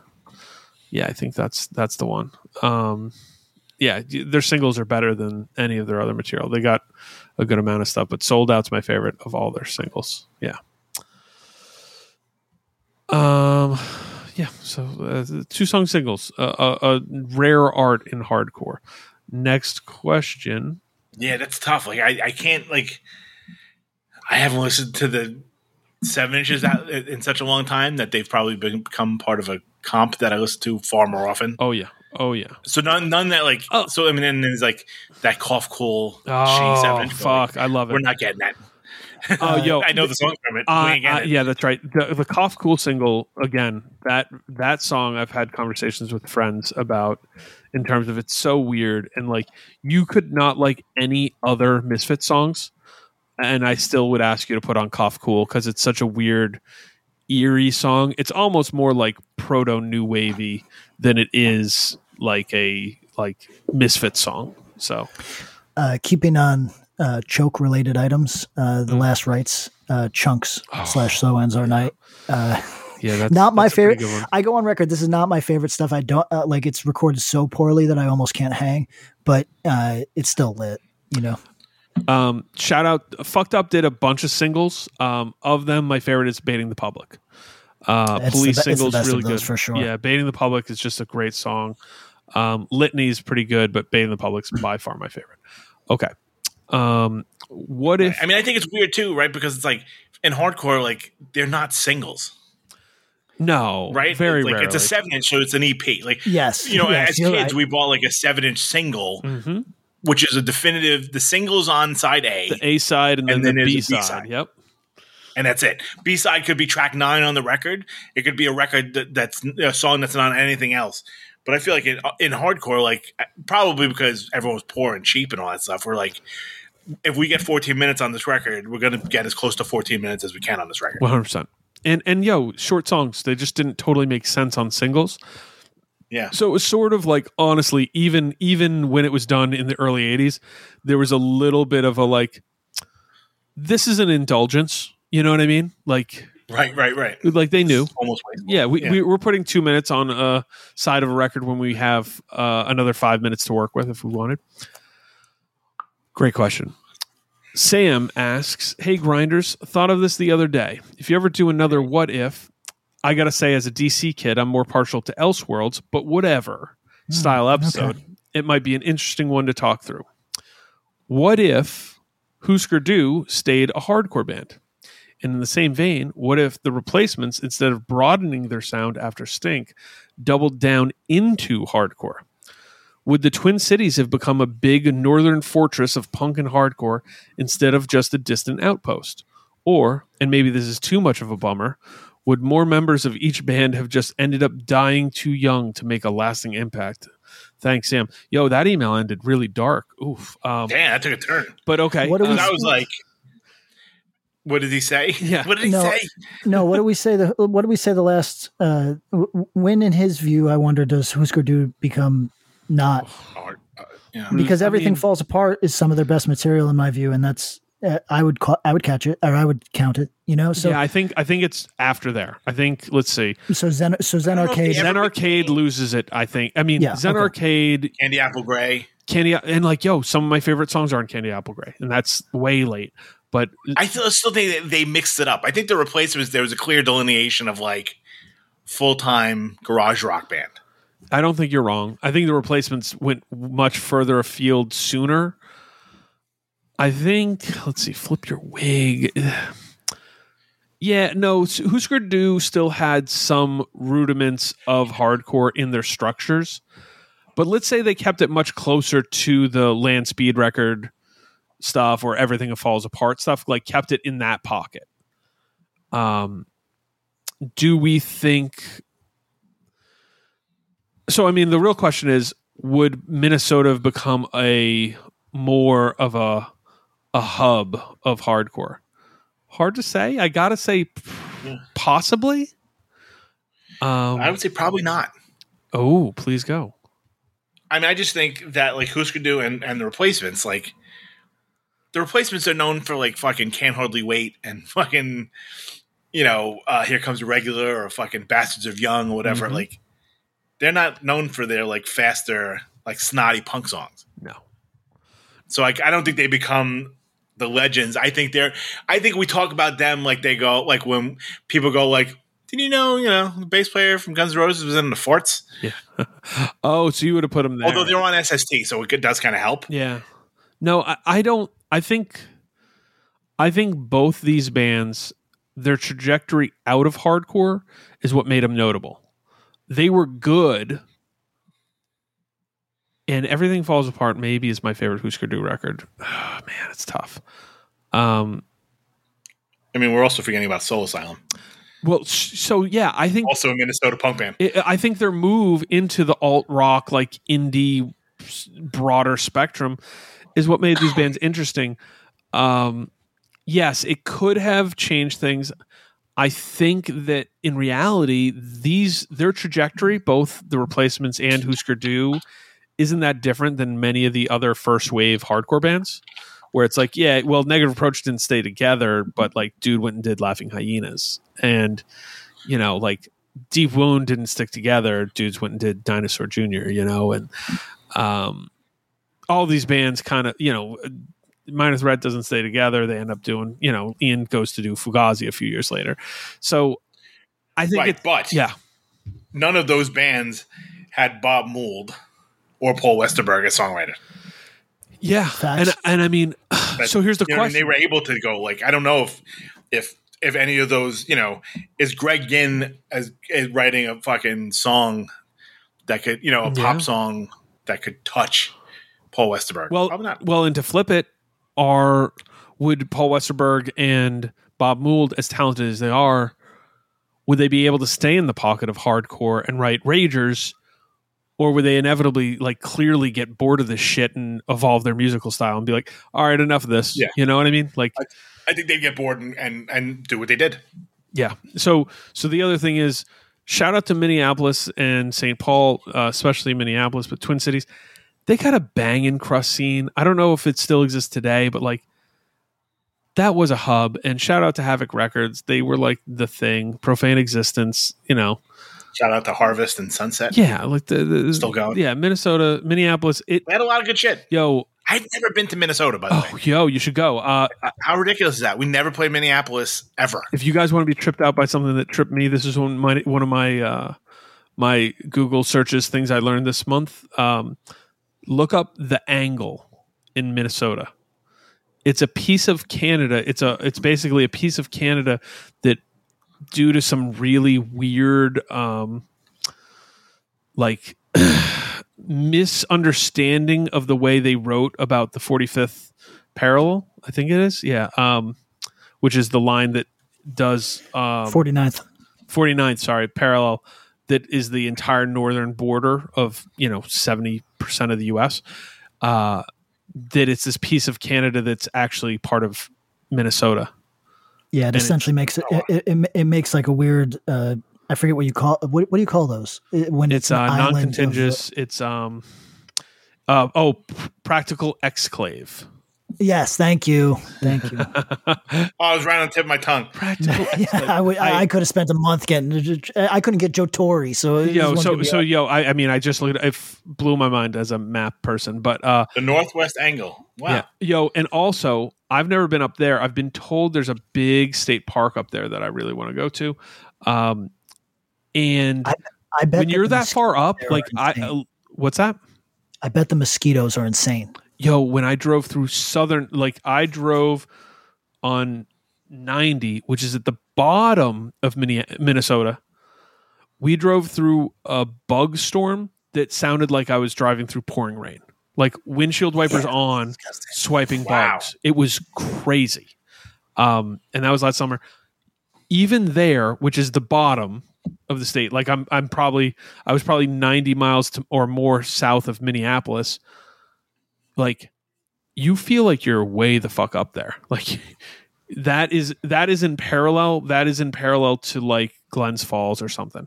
It's way up, and it goes even further. So, shout out to Minnesota. It would have been a northern fortress. Man, I like that term too. That would have been a good northern fortress. That's somebody started dark Minneapolis punk band named that. Right, like a darkened crust band. Yeah. All right, we got not that one. I've got a good email with a bunch of random questions. Okay, this isn't one, but Jamie hit us. What's more refreshing? A New York hardcore band that doesn't have an NYC hardcore sound, or a band that is not from New York City that plays New York's hardcore? The former. I would say the New York band that doesn't sound like a New York hardcore band. I think they exist for sure, but for sure. But none of them jump to my mind playing in the current moment. Podcast with one, bro. No, but playing in the current moment. I think in the current moment, sure. It is like Incendiary. Sure. Yeah, no, that's fair. Yeah. You know what, Bob? That's interesting because you went to that, which is true, but I was really looking for example. In my mind, I thought, like Black Train Jack or something something. Crime Stereo. Crime and Stereo, perfect. Something lighter. I was thinking like what has that type of because certainly New York has done that and can do that, but I think that the bands that might be out there right now of that type don't claim or have necessarily an interest in claiming New York hardcore. So I'm sure that they're out there. Their affiliations are just very different. Sure. Yo, shout out to Warthog. Actually, there's a good New York hardcore band. Boom. That's like more way punk, and that's cool. Sick. But still like raging hardcore. All right. Yes. Question for the fellas. Justin from Gainesville x Nashville, which informs the questions. How long do you have to? He's got 7. 1. How long do you have to live somewhere to build your band as from that location? Example, I'm in a band in Nashville, but we're mostly from Gainesville. When we play out, should we say we're from Nashville or admit we're Floridians? Do you want my answer? Well, it depends on what kind of music, too.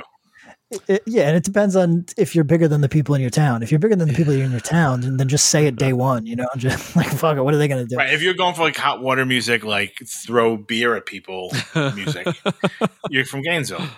No, but I mean, you know what? It's weird. This is a very tough and triggering question for me. Yeah. Because as a lifelong New Yorker, I take umbrage at people that are like, you guys aren't actually from here.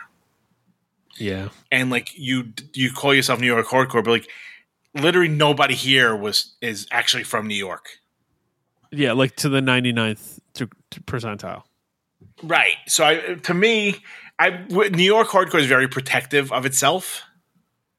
I think to a point, for sure. But like, I don't know if you were, 4 out of 5 folks in your band are from Gainesville, and you're like, hey, we're a Nashville hardcore band. I don't know if like someone's gonna be like, hey, wait a minute.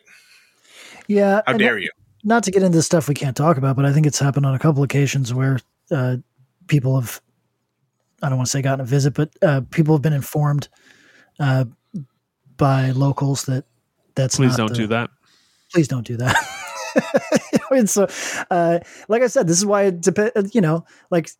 Reserving dirt naps can say where they're from wherever they fucking want to say they're from. You know what I mean? But if you're my size, you might have to be the traveling Wilburys of.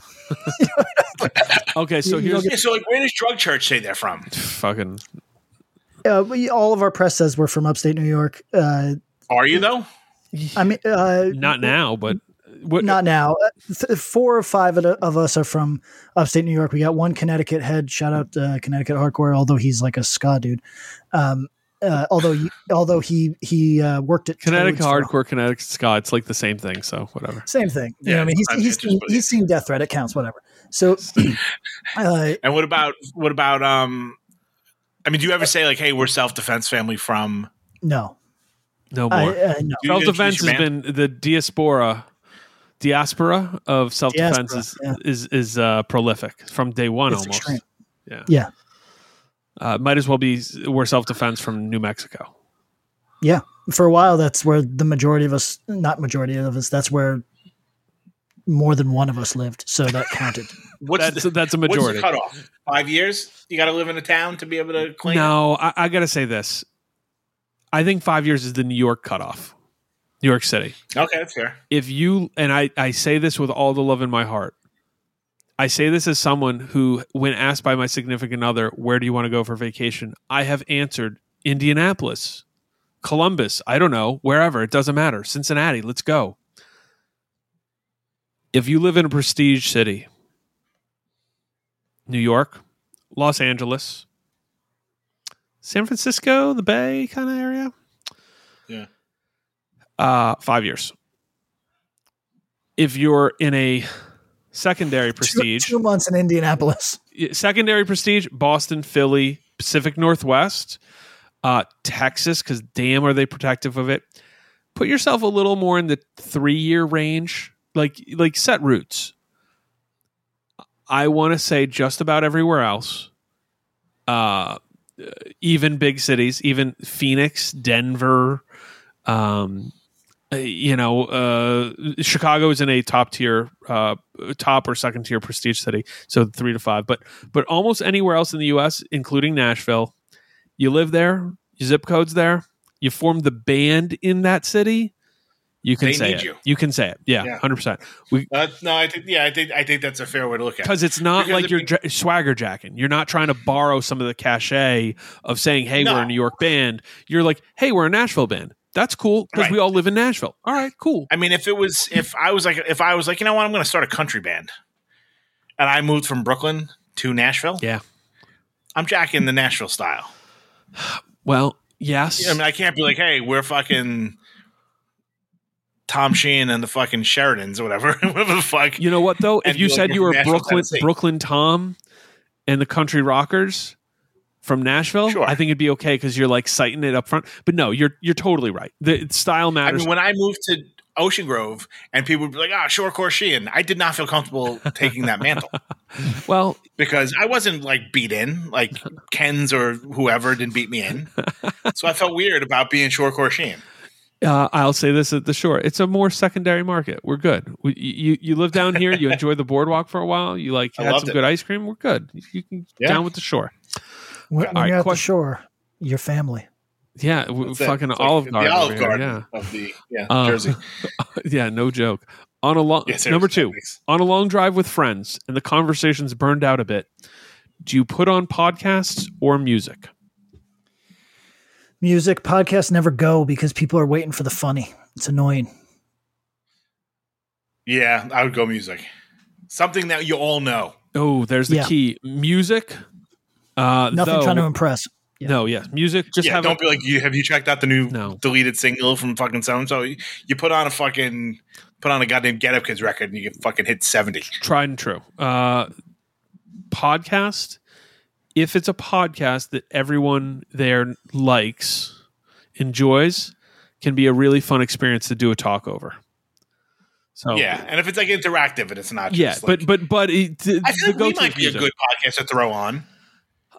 And you argue with your friends while we argue with each other. Very likely, yeah, we could be. I think we fall in that category, but not if it has to be 100% fans. You can't have one person who doesn't know it, like who's new to it. That's just not going to work, especially if it's like 3 people are into the podcast and then one person doesn't know it. Then the other person's out. Yeah, they're out, and they might just be fiddling on their phone, and then they're bummed. Yeah, Then you lost them. You lost them. Don't. Otherwise, put on the Minor Threat discography and get weird. No man left behind. Let's do that. 3. Does the rising star of bands like Somerset Thrower signal a return of bands like Make Do and Mend and other melodic stuff? I fucking hope so, because Somerset Thrower is fantastic. Make Do and Mend are fucking incredible and did not get their due. So I'd be happy that bands like that, like hardcore kids playing that kind of music, would be a welcome return, in my opinion. Yeah, I think we're gonna see some. What can be said right now is that we're seeing a lot of. There's good stuff across the board, and I think there's going to be more good stuff in the melodic, emo leading, rock and hardcore roots music stuff.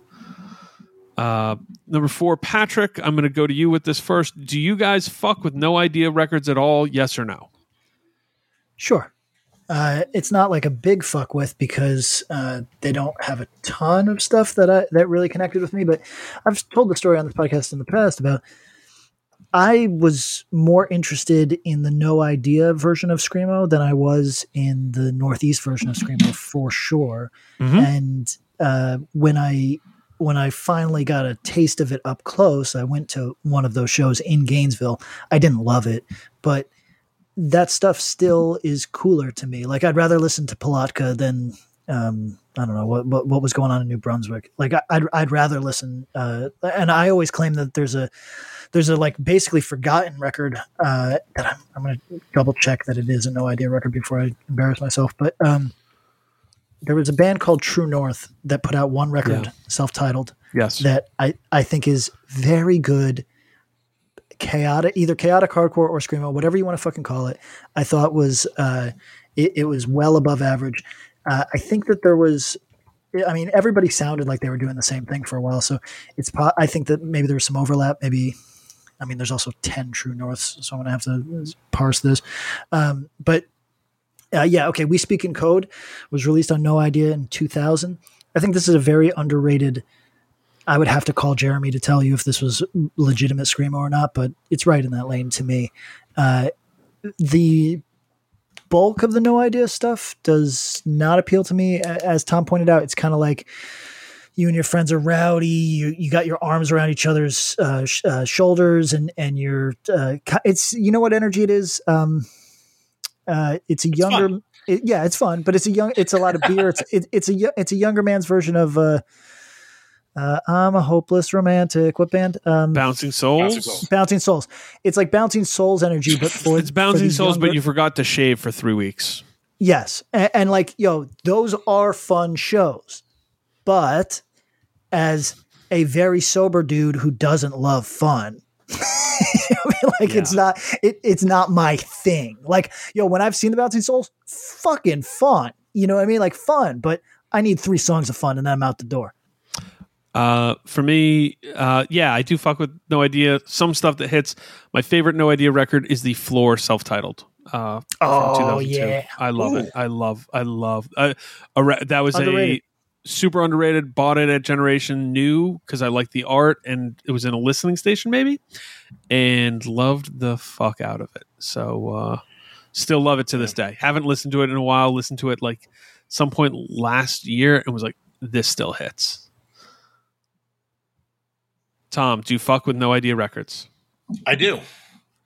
I like some of the stuff that Pat's like poo-pooing. I like some of the Callahan bands too. Oh, sure. But I really, really enjoy all the Hot Water stuff and their kind of offshoots that they put out. Oh, yeah. And I like a lot of their early Against Me stuff. Yo, if somebody wants to do a really fun discography dive, No Idea is a fun one. There's a lot of weird ins and outs. You will all over the place. You will absolutely hear something you really love that you've never heard before, and you will definitely hear a lot of shit you don't like. I say that to anyone listening. I can't say I can't say that about many record labels like in our world. That's a fact. Yeah. Number 5, why in the year of our Lord 2021 do people still randomly add folks on Facebook? Oh my God. I'm not looking at Facebook. I don't know. Yeah, I don't. On there. I had a feeling. I almost went on like a diatribe about that the other day. About being randomly added? I don't get it. Yeah. Yeah. Give it to us. And it's always the same people, and you go, do I know anybody that this person knows? And invariably, it's just random New York hardcore dudes. Oh, weird. And it's kind of like, oh, you're just like going through and being like, collect them all kind of thing. And you finally got to me like on the tiers. Eevee. Like, okay. It's a Pokemon I reference. fucking hate it. Well, I don't love it. You know, I can understand why you wouldn't want to get lumped, but when it comes to New York hardcore dudes, respectfully, everybody, I say this very respectfully, there's some fucking novelty characters out there that are really good follows. You know, like there's some so here's my problem. You'd want to follow. The randoms that do add me on Facebook, particularly, like all it takes is like 1 or 2 posts of theirs, and I go, yeah, I'm out. Like, I don't know you and you're fucking like shitty / racist, then you're gone. Well, yeah, that's not like, very Instagram, good. it's not as easy to parse out. No, not easy. And I'm not as like, you know, like whatever. Instagram is like whatever. But like as soon as I like, you know, and then, you know, then as soon as you see like random dude named fucking Billy say some shit, then I'm like, I don't even know you. Like, I don't want to put up with this from like distant family members. I'm not putting up with this from like a stranger. Boop. See you later. True. You're blocked from my social media.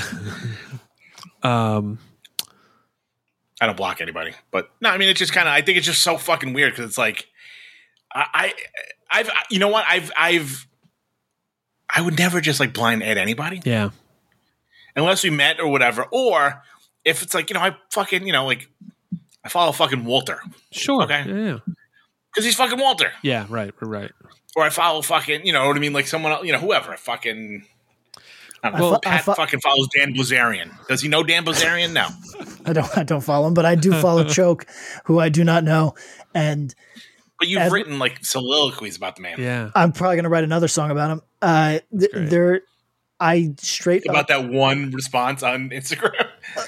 I don't know if anybody. I'm sure many people follow Road on Instagram. Some funny thing I like. He is the weirdest collection of things.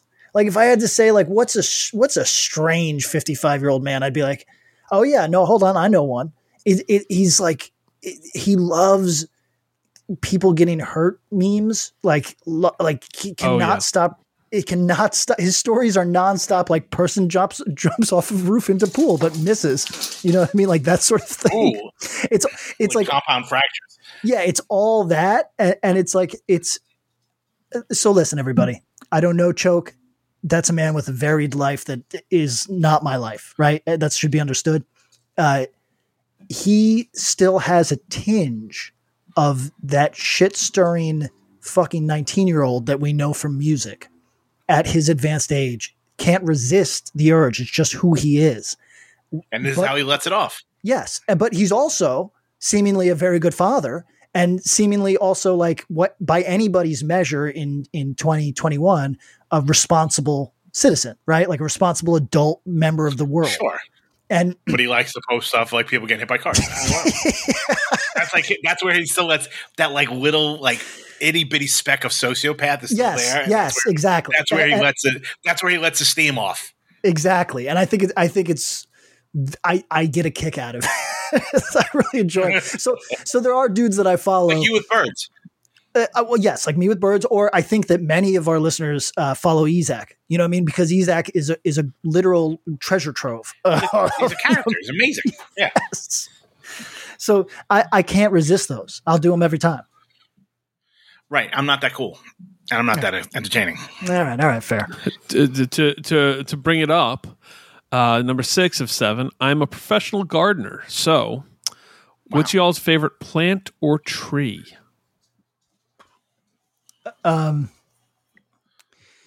Cherry trees are obviously very beautiful, you know? Yes. Nice trees.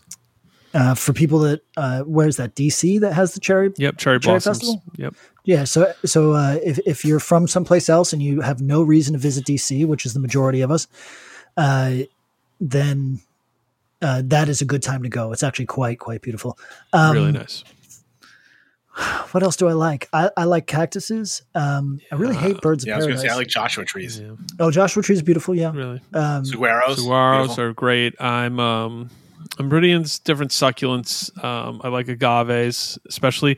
See a giant agave; those are pretty impressive. I like live forevers. Yeah, I like red maples when it comes to trees out this way. I like a really nice white birch, especially if you're walking through the woods.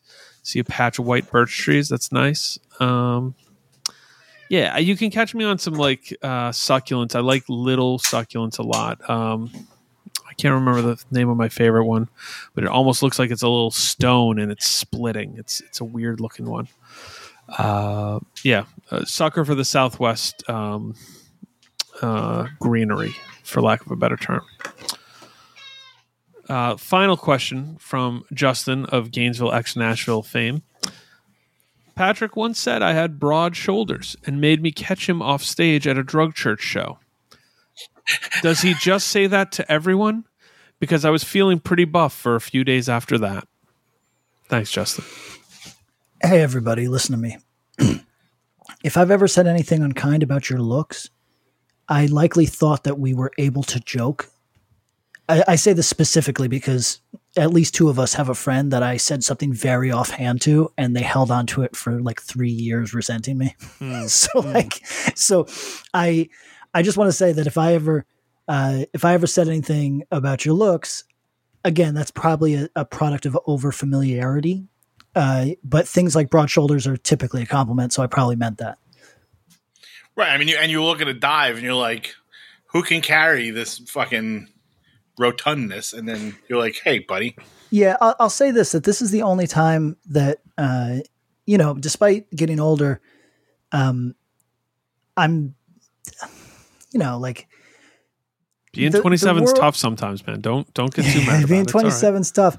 No, I was just going to remark on pronouns that it's the only time that I find myself in a potentially weird situation is where I'll say, yo, I need this dude to catch me. I don't know that that's a dude. You know what I mean? But like it is, that's the only time that like because normally people just make you aware of their pronouns and you go, cool. You know what I mean? But yeah. Right. But in the heat of a mosh moment. Yes. In the heat of the mosh moment. I do single people out to be like, yo, you know what I mean? Dude with the beard, you're going to catch me. You know what I mean? Like make sure that these people don't fuck it up. Could be so bad to you. But I don't. So just as if I ever said anything about your looks, I was definitely joking with you. I would never fucking like just jump in on like somebody's looks. But fucking Don Rickles. Yeah, exactly. Yeah. But likewise, if I ever get your pronouns wrong at a fucking show, just correct me. It's just because I never mean to sing. Yeah, but I understand how that could be fucked up if like because I've played shows where I've really singled people out. I've actually especially when you got a microphone in a room. With a bunch and hundreds of people listening. Drug church, who knows? It's like 700-800 people, maybe more. Jeez. Maybe. I mean, yo, one time the wireless mic, it's a fucking nightmare. One time we were playing. We were opening the Forum. We were opening the Forum. We were opening the Staples Center, and a dude was not enjoying himself at all, and the light was on him the entire time, like this weird house light that just like made him the focus of my life. And in between songs, I remarked about it, and then the lighting guy immediately put a big spotlight on him, and I felt rough because I was like, you don't want to do that. But here's the deal. Like, I'm good at a comedy show. Like, if I'm in front row at a comedy show, I know that I'm going to get shitted on. You know what I mean? They're doing crowd work. Yeah. Yeah. It's just part of the thing. But you're going to hear Paul Walker. You're not expecting to get fucking made fun of. Right. So, you know what I mean? Like, there's certain bands that do the mixed bill, like comedy / hardcore songs. Such as, sure. I'm not naming any of them, but good, clean fun. But Drug Church, maybe you have to know, like, hey, Pat works a little blue, and he might pick you out of the crowd. You know what I'm excited? He does crowd work. I'm most excited from this, Tom, is that there's going to be somebody who comes to Patrick not too far from now. It's like, yo, man, when you said that about my fucking shirt not fitting right, that fucked me up. I was really bummed. And he goes, yo, I thought I apologized for that. Yeah, I apologized. This is his blanket apology. One blanket apology. Yeah. Well, maybe we can cut this out, Pat. You can cut this out. Just play it on. Just have it on your iPhone ready. Yeah, just drop it. AirDrop it to everyone in the room. Yeah, that should be how the Drug Church set starts on your first tour back. Is canned recordings of you apologizing for things that might or might not happen during the set. Good gimmick. I may make fun of your shirt. I may stage dive on you. Yeah. Fuck. That might be working a little too blue. All right, we got one more with a few different questions, so we'll close it with this. Connor emails and says, a few questions that might be interesting for a mailbag episode. Ugh. We will be the judge of that, Connor. Yeah. 1. What is the single best heckle you have heard at a show? What is the best shutdown of a heckler you have heard at a show? So while you guys think, I'll give you this. I'm not sure about the best heckle. Let me pull back. There's some specific ones I remember. Most of them were local shows and had that energy where everyone in the room knew the person who was heckling and then also knew the person who was being heckled and knew the ruse was personal. And that was always fun. I will stay out of details beyond that. The best shutdown of a heckler, I don't have a specific one, but Taylor Madison from Super Heaven, and then he's doing his band Webbed Wing now. He's great. He, like, almost to the point where I think it became a bit where people would try to heckle, and he, like, dude is sharp, and dude is funnier than he is even sharp, and he's really fucking sharp. And he would just burn people left and right. So, I don't have a specific one, but he would shut down hecklers and like in that way where like Shaquille O'Neal level, like, oh, if a snake bit your mom right here on the upper chest, would you suck the venom out? No, but I would for your wife. Like that level of like, whoa, burning. So shout out to Taylor Madison and Shaquille O'Neal. Fuck, that's tough. I feel like I'm trying to think of actual heckles. One thing, so this is probably a heckle, I would imagine, I would guess. So I don't know, you guys might be too young, but like there was a crew of dudes from Jersey, I think, that would go to shows and yell body count. The Jerky Boys, I believe. One of the dudes' name was Ralph. But so like, all right, so you'd be like a Wetland show and like a Veil would be playing. And someone, like, you know, he'll be like, we're doing a fucking Food Not Bombs tomorrow. And, like, one guy would be like, body! And then someone from across the crowd would be like, count! That's pretty funny. And then, like, and people, and, like, Tim would be like, body count? What the body count? Like, what the fuck? Like, and would throw, like, everyone off their, like, fucking game. I always loved that one. And then in the South, this wasn't a heckle to me. It made me want to run through a fucking wall. Yeah. But it might have been a heckle for some more Christian folks in the room. And it, like, particularly in Atlanta, someone, like, it'd be like dead silent and someone would go, can I get a goddamn? And then the whole crowd would go, goddamn. And it, like, if you were on their side, you were like, we're going to take over the world with atheism and this is going to be the greatest thing ever. Wow. That's probably pretty right. I guess it's a heckle, like, if you're not the atheist band on the set, on the lineup. that's probably a good heckle. And I think, yeah, I mean, shutting hecklers down, I think, yeah, it just, I would imagine Pat's a good one. Singer from Every Time I Die, very clever, knows how to shut people the fuck down. Jeff Perlin. Oh yeah. Yeah. Super. You got to be really fucking smart. Like, you got to be good on your feet. Yep. You can't say anything fucked up. Yep. It's tough. It's not easy. Yeah. But I can't think of anyone in particular. Patrick, you got any? Like, I don't. I'm trying to think of. All right, then I'll pivot and say, do you have any good show pranks? Because this made me think while you were saying the Jersey thing, there were some good hecklers from New Jersey. A lot of like the Morse County dudes were good hecklers. The New Brunswick dudes tried, but sometimes it was too clever. But later on, I don't know who did it originally, but like someone in my crew of friends, it may have been this guy Ryan Eckert, shout out, started doing this thing where, like, mostly to friend bands, but then it became a prank to do to anybody.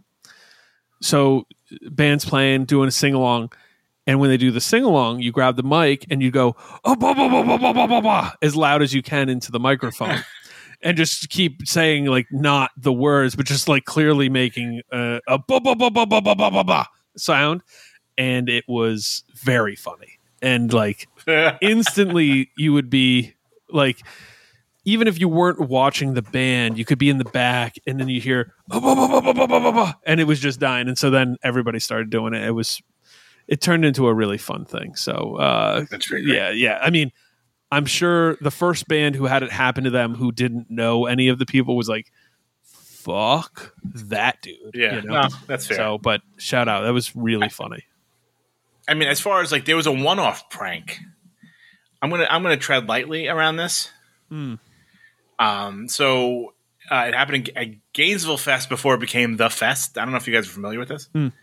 This prank, I know you're familiar with The Fest. Some dudes from Tallahassee that were in a band called I Have Dreams, and then they went on to be in a band called A New Kind of American Saint. Okay. Yeah, actually, we should really talk about this sometime. But go on, because I mean, Bob, go do you off, remember this? fam. No, go off. We've talked about the new kind of American Saint. Oh wait, which one was it? Which one was the Saves the Day album, Art Tom? The demo.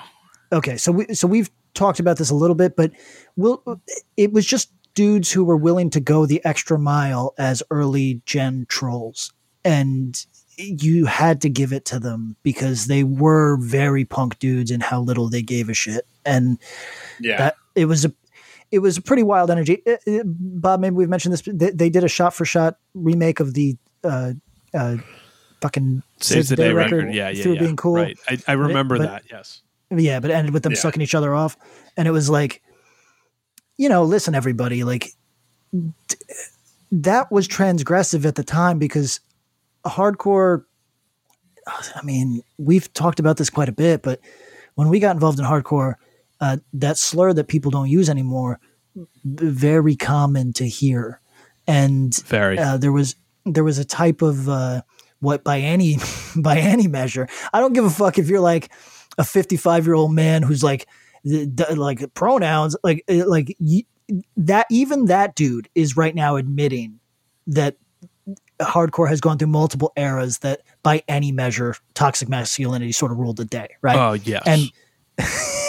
And for dudes to be sucking each other off for the bit, you know what I mean? Like for the photo was really transgressive. It's like such a fuck you. Right? Yes, it was very much a fuck you. Now in 2021 language, somebody might be like, oh, they were appropriating gay shit. I don't even know. But like, let me tell you, it was at the time for that, it was like shocking. Yeah, it was in your face sort of and it was shit. such a fuck you to the bro core. Yes. Like, yes. But so this wasn't even what I was talking about. Sorry, I feel like that band, what happened, Tom? One morphed into the other. Is that about right? I believe someone from I Have Dreams passed away, and then gotcha. I think some of the dudes went on to A New Kind of American Saint. I remember, if I remember correctly, someone could correct me. I think I don't want to take us, but when I mentioned There Were Wires on this podcast, I got a number of messages from people that loved that band from back in the day and were remarking that they never get talked about. And it's nice to see their, shout out to Death Wish, who's got a part in the reissue of the One record and whatever. But the I Have Dreams would be right in, or New Kind of American Saint probably more.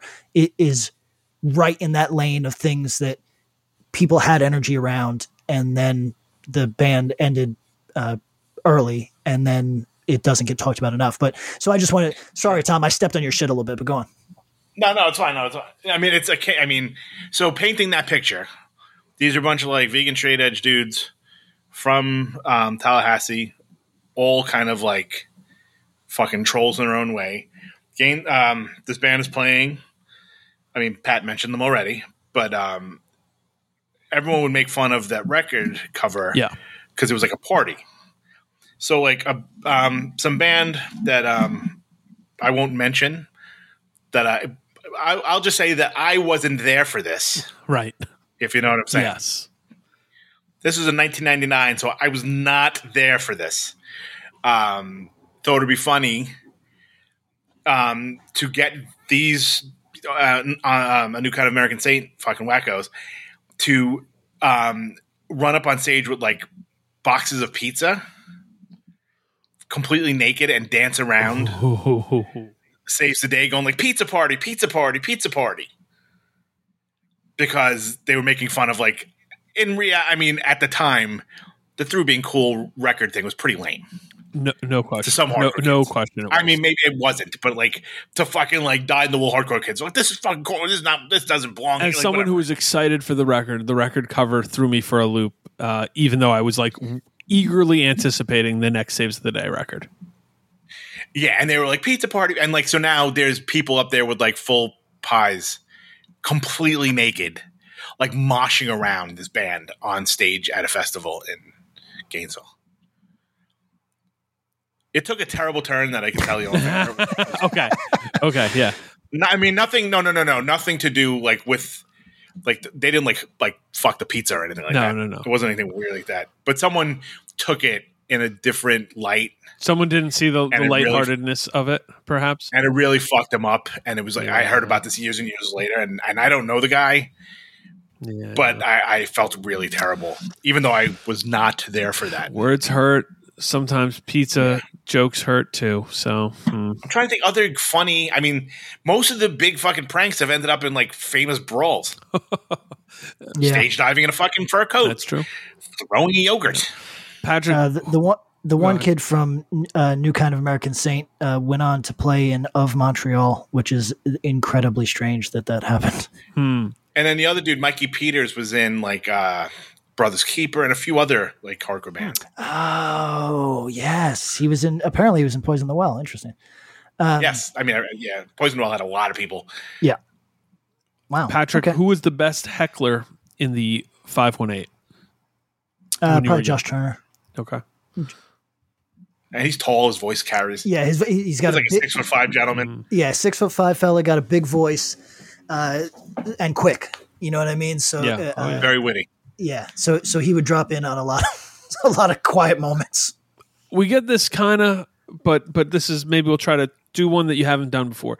What is your favorite band that never left their local scene? So that is to say, it's not like, hey, what's your favorite band from your local scene? What's your favorite band that never left their local scene? So let me think of one. I got one. Go for it. The Killing Tree from Chicago. What were they about? You big up this. This is pre-Rise Against.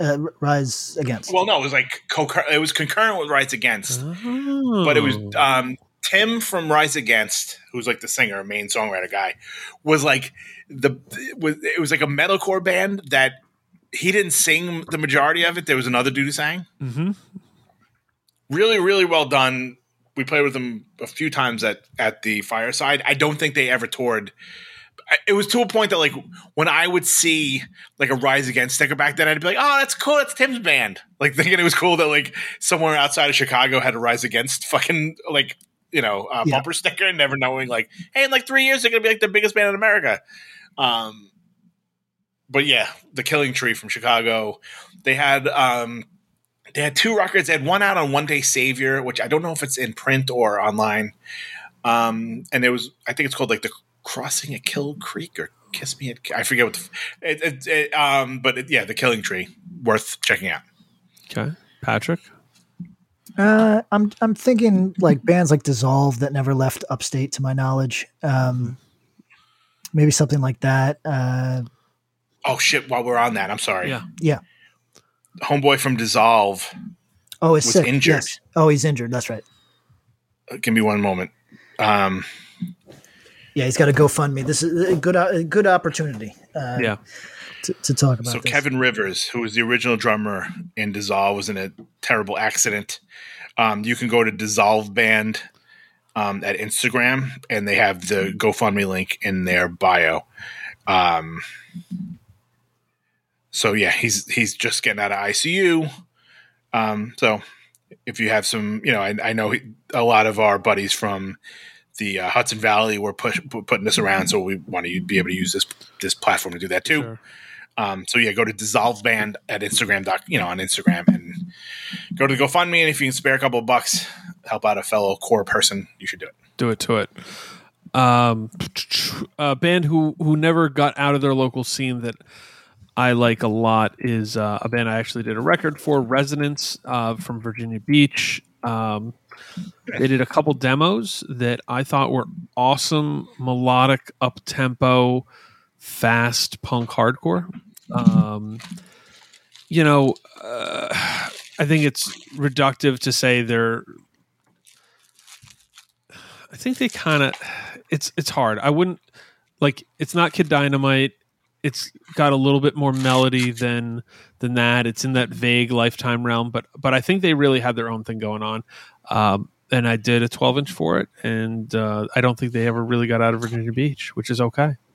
So check that record out.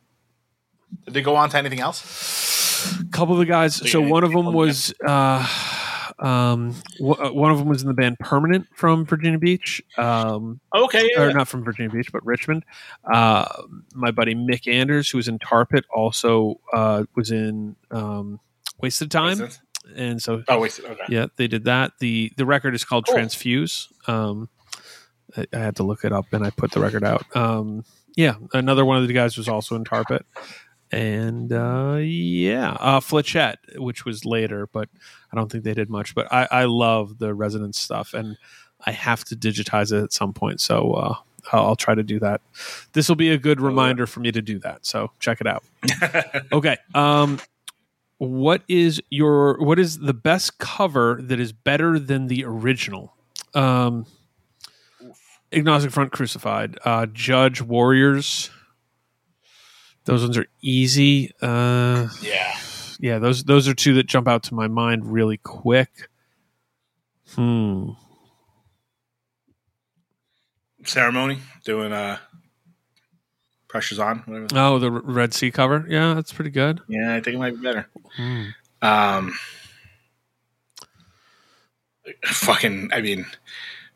Quicksand doing the fucking. How Soon Is Now? How Soon Is Really, Now? I do like the Quicksand version quite a bit. I don't know if it's better, but damn, it is a really good version.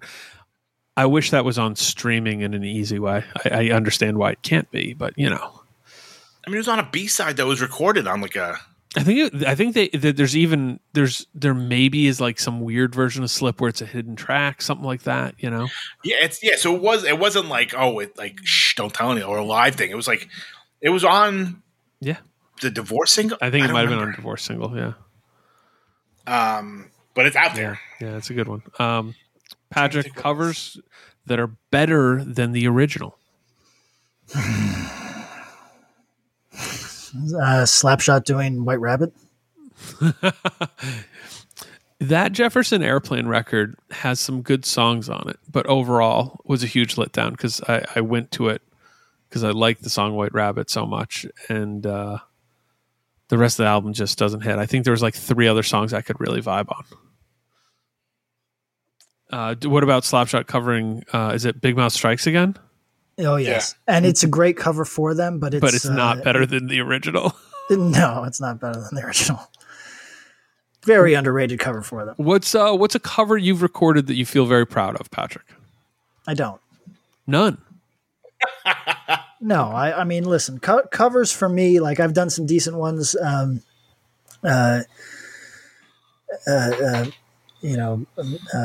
what's the song? Big Iron Doors. I've done songs that I think are very cool, and I've done on occasion a decent job. But all they should do at the end of the day is redirect you to the classic, to the original.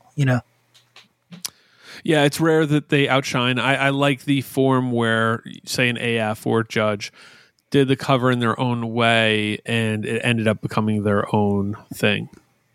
Yeah. So that's cool. Yeah. Tom, have you ever done a cover that you feel proud of? No. Okay. Same thing. And I go like, I see what we were going We're for. pushing it. We're trying to redirect time and attention over to this cool band, cool song. I mean, yeah, like there's this band, The Cure. We're trying to get some eyes on them. You know what I mean? Very kind of you. Trying to do them a fucking solid. We covered a Negative Approach song. We have people who cite your cover of Glue for. That's true. Definitely not better than the SSD version, but we did that. I did a cover of Live Your Life, Negative Approach, that I was deleted from when I got kicked out of the band. So that's cool. We did a song that never made. You know what? I didn't hate this version, of course. The one thing that didn't make it to the public. We did Merchandise by Fugazi. Oh, yeah. For the split with Shai Hulud, and our boy Ian wouldn't let us use it. Weak. Because it was on a major label. Do you think he just heard the version and was like, you know what? He didn't even hear it. I was trying to play the story. Like, he heard the version and he thought, I don't want this out there, man. I don't want this smoke. Yeah, exactly. This dude's even better than Guy. Yeah, no. He was just kind of like, oh, Revelation? They have major label distribution. See you guys later. And then, like 5 years later, I was like, they're letting them play Minor Threat on Entourage. What the fuck is going on here? Yeah, he's just a big Entourage fan. Yeah, but it's very strange. Anyway. All right. He's still my hero. Listen, fellas, I want to ask you guys a question. Go. How fast can you normalize a smell? Like get used to it? Yeah. 6 to 12 hours. No, for me, it's pretty quick. Within 15 to 20 minutes, if it's just a smell I don't like, that's fine. If it's an offensive smell, it starts to really grate at me, and I can't normalize. I got to figure it out. Are you talking like a mouse in the wall kind of smell? Well, I'm house sitting for a friend of the podcast, Jeremy Baum. Everybody check out. Why are you putting his fucking dirt out there? Everybody, like his house smell. No. It's just while we were podcasting, his cat took a giant shit next to me. Oh, that's offensive. And I was thinking about him. Everybody follow him. He does a podcast called First Ever Podcast. And they're typically, he keeps it light, but they're serious conversations. They're interviews more or less.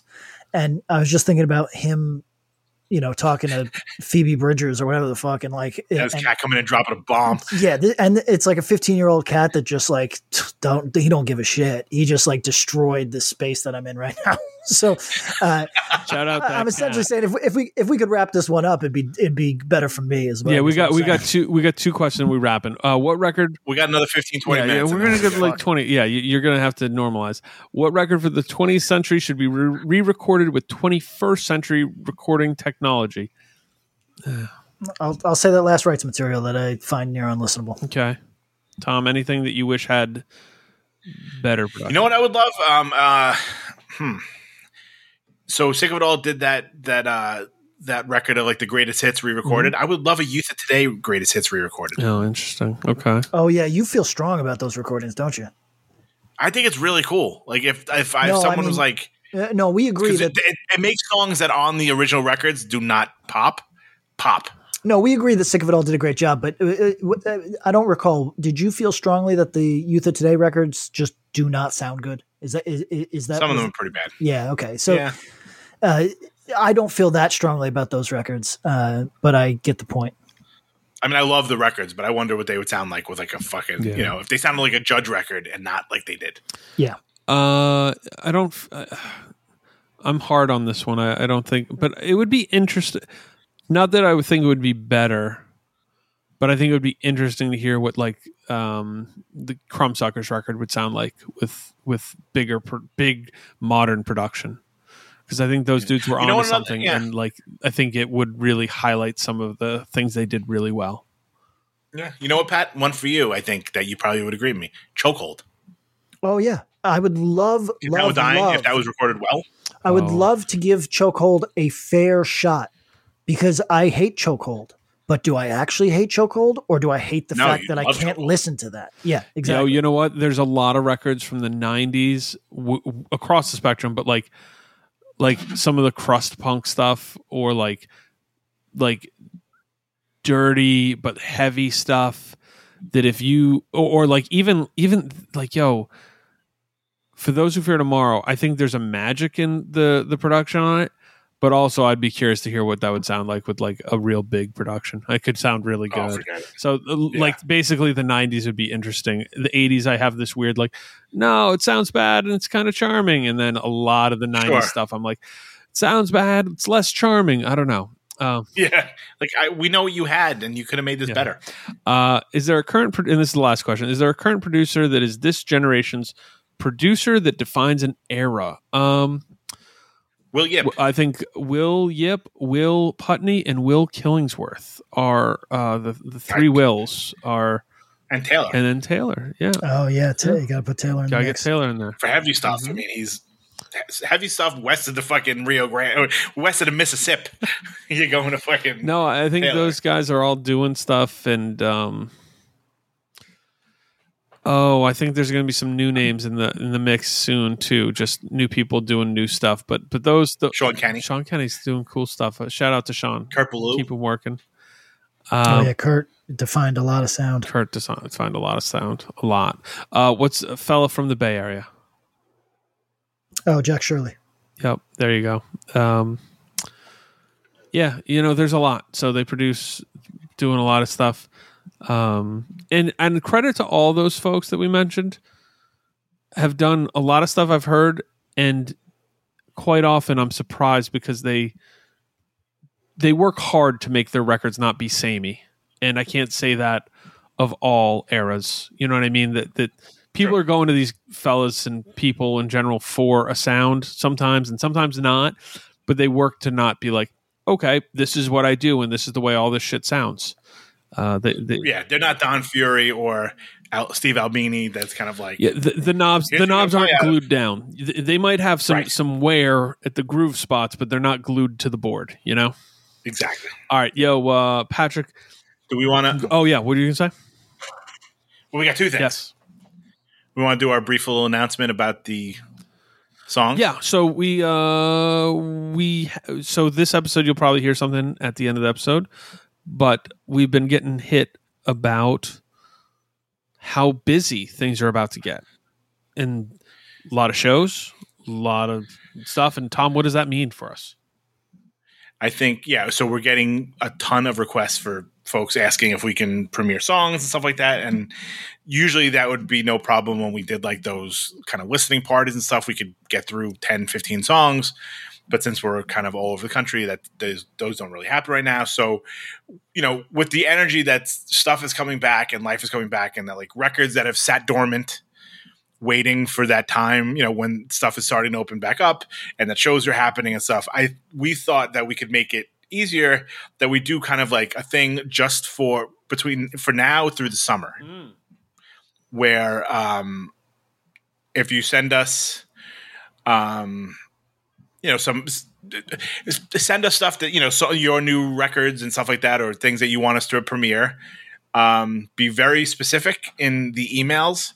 Like if you have something coming out in November, don't send it to us, thinking that we may play it in July, because that would not behoove you, that when the record comes out 4 months later. But if hey, I have this record coming out August 19th, can you play it during the week of blah, blah, blah. There's going to be more people asking than time and episode availability, so we will do our best. Yes. And please, if you happen to not get chosen, it's probably going to be first come, first serve kind of deal.